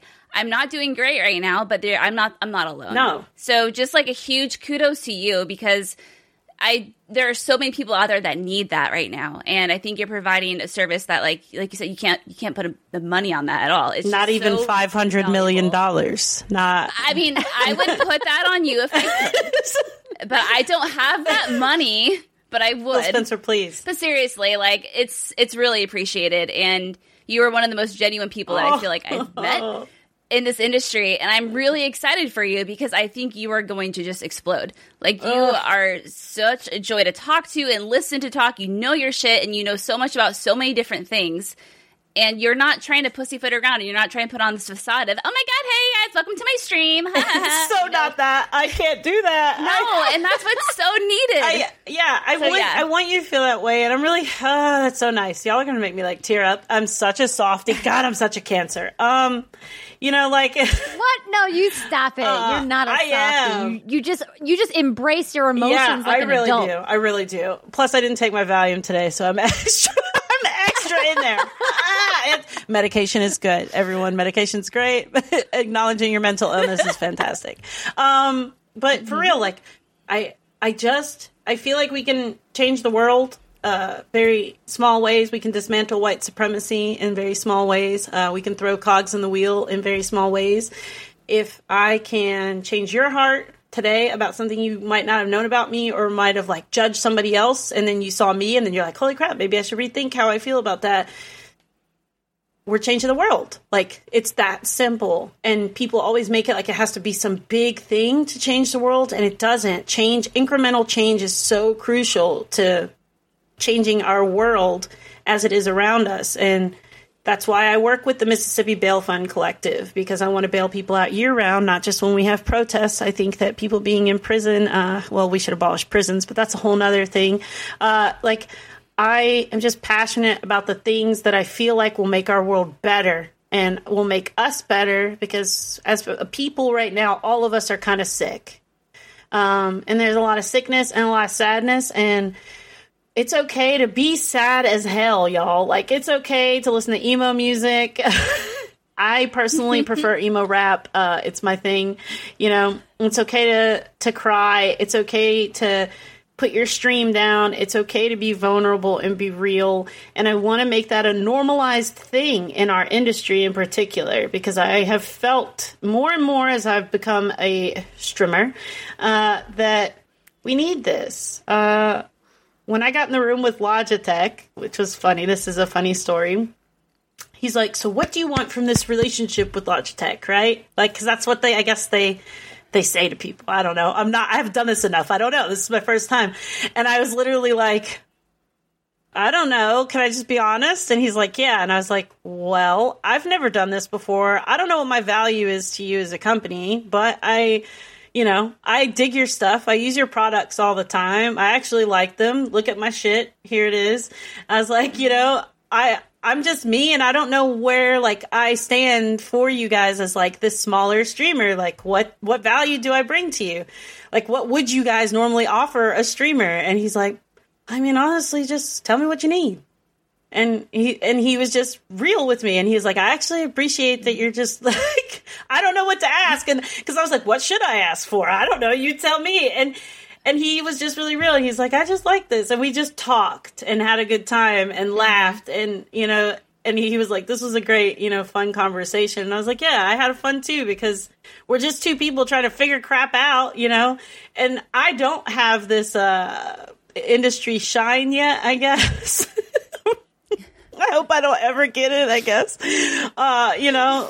And I've been... Your industry shine will be in a class all of its own. It's going to be me just swearing a lot with somebody in the DMs. That's fucking right. Yes, fucking right. Yep. Like, that was me and Britt. Like, it's like, I cannot fucking wait to kick it with you. Me neither, bitch. Like, I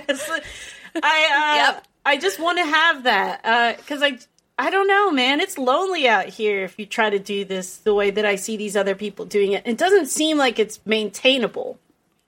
It doesn't seem... I don't know. If I was telling y'all, hey, everybody, welcome to my stream. Positive vibes only. Guys, it's Thursday. We're going to do a subathon because I need 20 million subs. Like, fuck out of here. I don't know. Oh, you'd burn out. I take time off when I want time off. I'm a mom, but I also have lupus. So, like, I have an issue with my body, and I listen to it. Unlike every other streamer out here who's like, I'm going to do a 24-hour stream. I'm like, y'all get 3 hours, and I'm out. Like, I love you, but I have to listen to me because I'm supposed to be what you're here for, right? So, like, if I can take care of me, we'll do good. And I've made it a thing. I don't play any set games on set days. Self-care sub days is my only set day. It's for Sundays. Other than that, I stream Thursday, Friday, Saturday. We just decided no Monday, Tuesday, Wednesdays because I think 3 days in a row for me to homeschool now is going to be good because I'm homeschooling my children. Please help me. Nobody wants to do this shit, but here we are because I don't want them to die. I pay the government to do this. What the hell? All I'm saying is I'm not a teacher. I'm just not. I'm gonna be like, y'all read your shit yet? Like, have you got? Yeah. Okay. Like that's gonna be me. But like, yeah, that's what we do on my stream. That's who I want to be as a content creator. I don't really have anybody like I'm striving to be like. I guess. I have pockets that I'd like to match. I certainly was not asking that. I feel like you are the people. You are the one people should strive stop to it! be Stop like. it! Stop it! I'm literally seriously stop. Like your voice is like, and like I think that what Brittany was saying is so true. Is that we see so many content creators come through the space, and like. I've seen like literally every fucking personality in the book, starting from like my early days doing YouTube back in like 2006. It's just like there's so many voices. The cacophony is deafening. That is so well put. How many like assholes are like, listen to me talk about the thing that I love, and it's just like. There absolutely needs to be a space for all kinds of voices, but there's so many voices who are just saying the same thing. And the same thing that's empty and hollow. And there's a random few fucking diamonds in the rough. And Zombie, you are a fucking diamond in the rough. All right? Mm-hmm. It's so embarrassing, but thank you. I feel shy. It's true, though. It's true. I really hope to be there. Like, y'all, I don't want to be somebody. Please don't try to be like me. I just want to be better, like 5% better by next year, and maybe 5% better the next year. Maybe have a 2% year so I could take a break. You know what I'm saying? Like, I don't know. I don't really have a set thing. I don't know who I'm looking at. I don't know where I want to be. I want to be here. I want to be in this space. I want to have a voice. I want to do things. I want to play games. I want to have the opportunity. So if you're looking for somebody to like, do the real shit, holler at me. Like, oh yes.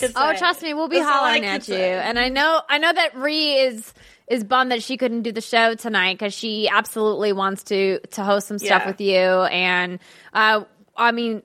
before we wrap up the show, I feel like I have to know, how did you meet Khalif? Because I think the way that we introduced you to our audience was by featuring and spotlighting Khalif's very poignant and powerful A Lesson in Blackness, which you mentioned earlier, and you were one of the featured guests on that. And that was the first time that I had seen you on stream before, and Khalif and I have been friends for several years now, so I would love to know, like, kind of how did you guys get synced up? Okay, so my friend Corey and HD from Mixer told me about Khalif because he has a podcast called Boss Rush Games, and he focuses on like a lot of Nintendo stuff, all kinds of stuff. And me and Corey have been playing games together since I started on Mixer, and Corey's always been very good about like amplifying my voice as a white man. He's always been like, hey, I want to do an episode about representation. I want to do an episode about this. He's just like, you. And Khalif was somebody who said, you should follow Khalif and like look at his stuff. And so I followed him, was consuming his content, started watching him, and then he said, anybody want to be on this episode and talk about this? And I was like, he's probably not going to pick me because I'm some obscure chick from Mixer that he doesn't really know who just likes all of his stuff. But we had talked briefly once about like working together at some point, and that was like, I don't know, 6 months ago. And then I said, I'd like to. And he DM'd me. He's like, you're down to have this conversation? He's like, yeah, I really want to hear your take on this. He's like, because we follow each other and he sees my activism. I was not deep in streamer Twitter at that time. I'm very deep in activism Twitter. I now have more streamer Twitter, like balance. But like, I had zero streamer Twitter at that point. I just had like Khalif and a couple of other good ones. And that show just, it went a little crazy. I feel like it was me being very, very real and very, very me. And it actually led to me moving to Twitch. Because of the support that I felt from that show, and I realized that there was a space for Black voices on Twitch. a space that I did not feel on Mixer at all. The fact that I felt like there was a diverse audience, too, was really rad because I didn't have that. I only had white people watching me with other white people on Mixer. And, you know, there was definitely a ceiling there. And Khalif just encouraged me. Like, he DM'd me after the show, and he's like, we're going to go ahead and just try to get you Twitch partner, ma'am. So I'm going to need you to come over to Twitch. He's like, and we're going to do this. He's like, because you need to do this and you need to like really step into doing it. I know that you've been kind of on the fence, but like, he's just the best encourager. We talk like once a week and he's just like, what are you doing? Do you need help? You know, like, do you need me to tell you something? And I'm like, I think I'm okay, bro. And then, you know, I fumble some more.